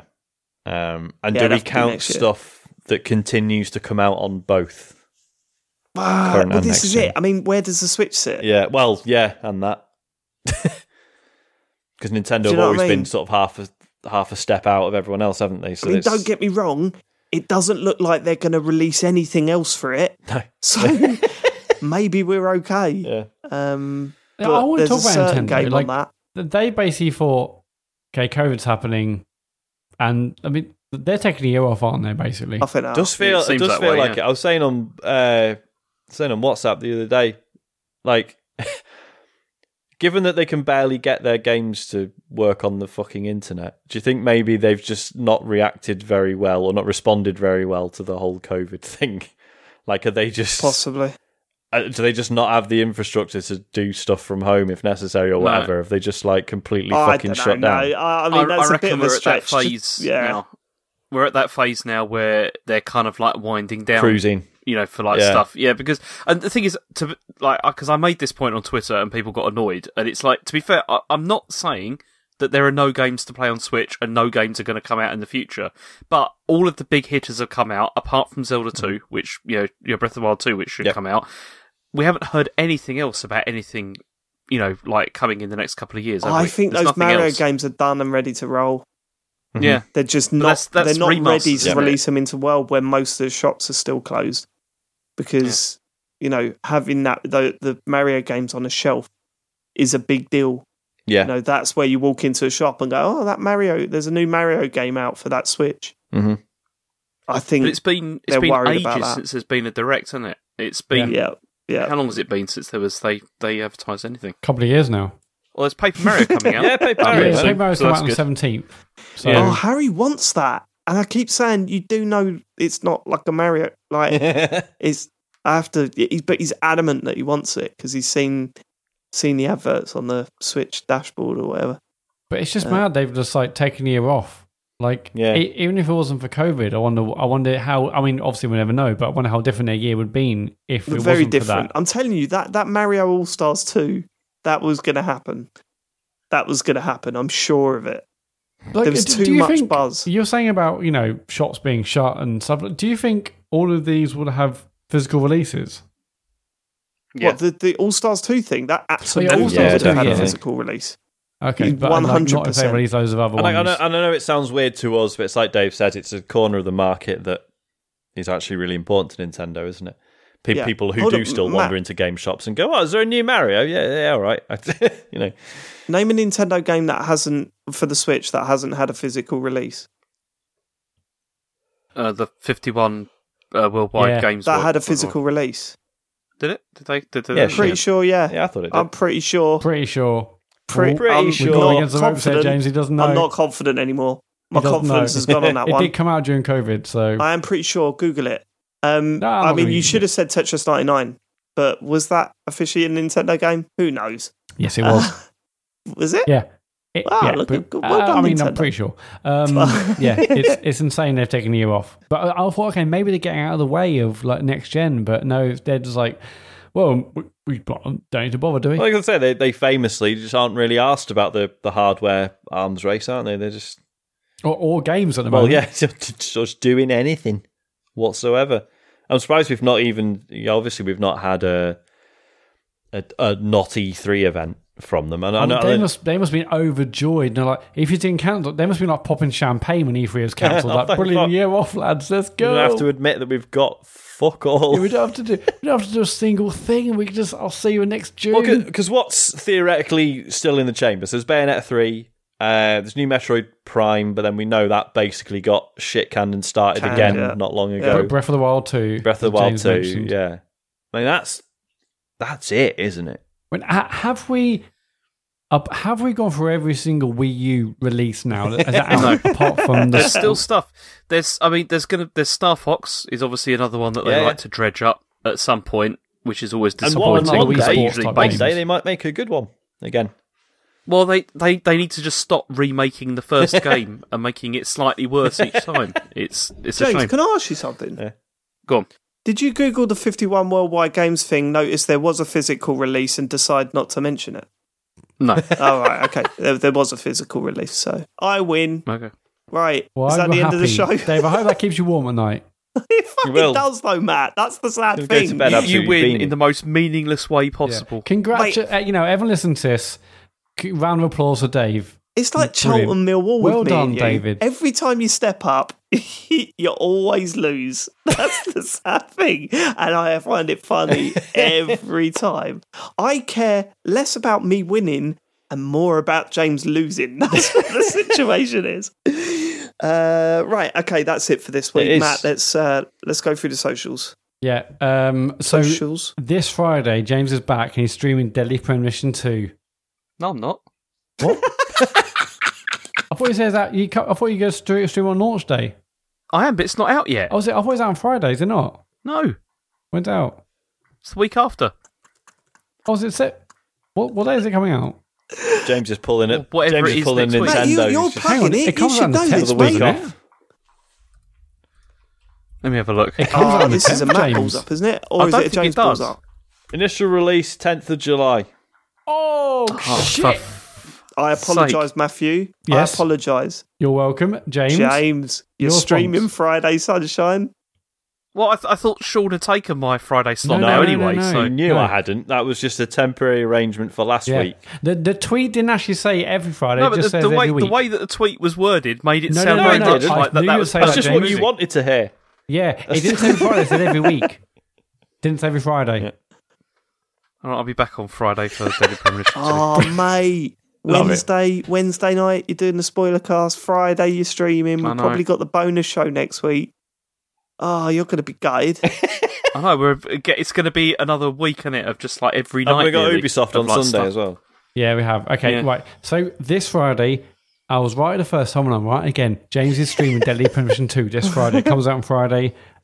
Like I said, So that's Friday at 9. Very excited to see what that game's like. Have they updated it, or is it basically going to be more the same with a bit of a lick of paint? I saw some videos and the frame rate looks shocking. Brilliant. That's Friday at 9. This Sunday, I'll normally be doing Hitman or Hitmat, but we actually go to a talk server because on Sunday night at 8 o'clock, there's Ubisoft Forward, which is Ubisoft's Naughty 3 show. I think they say it's going to be 45 minutes long. There'll be like Assassin's Creed Valhalla footage, Watch Dogs Legion, probably some other stuff as well. We'll be talking over that this Sunday night from 8 o'clock. Or no, we'll probably be live from like at about 10 to 8. So no Hitman this week, unfortunately, but that's going to be live from about 10 to 8 on Sunday. And on Tuesday, Sean is back for Play by the Bell. Yeah, mate. Is that it? Have I caught everything? I think that's it, yeah. Yeah, I think you have. I think cool. you have. If you've got Amazon Prime, my God, you've got Twitch Prime. So please check your account, give us a free sub. We really appreciate it, and you'll get a shout out if you do it when we're streaming live. We're on patreon.com/TCGS. There's a July's bonus show. It's out. It'll be out next week. I'm very excited to talk about to go on that. I think it'll be quite good fun. And it's tcgs.co, which is a website for everything else. There's a store there. There's other stuff. I didn't forget one thing. There's going to be a Last of Us 2 spoiler cast out on Friday as well. We've mentioned that. Right, so we will catch you next week. Thank you so much for living it. We'll catch you next week. Have a great time. Say week. Have a great week. Have a great week. Do it. Just have a great week. What's the problem? Yeah, stop fucking arguing. Yeah. Good night. Goodbye. Good night.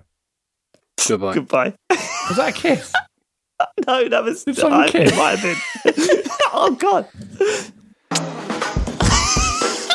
Right, okay, let's go. Goodbye. Bye.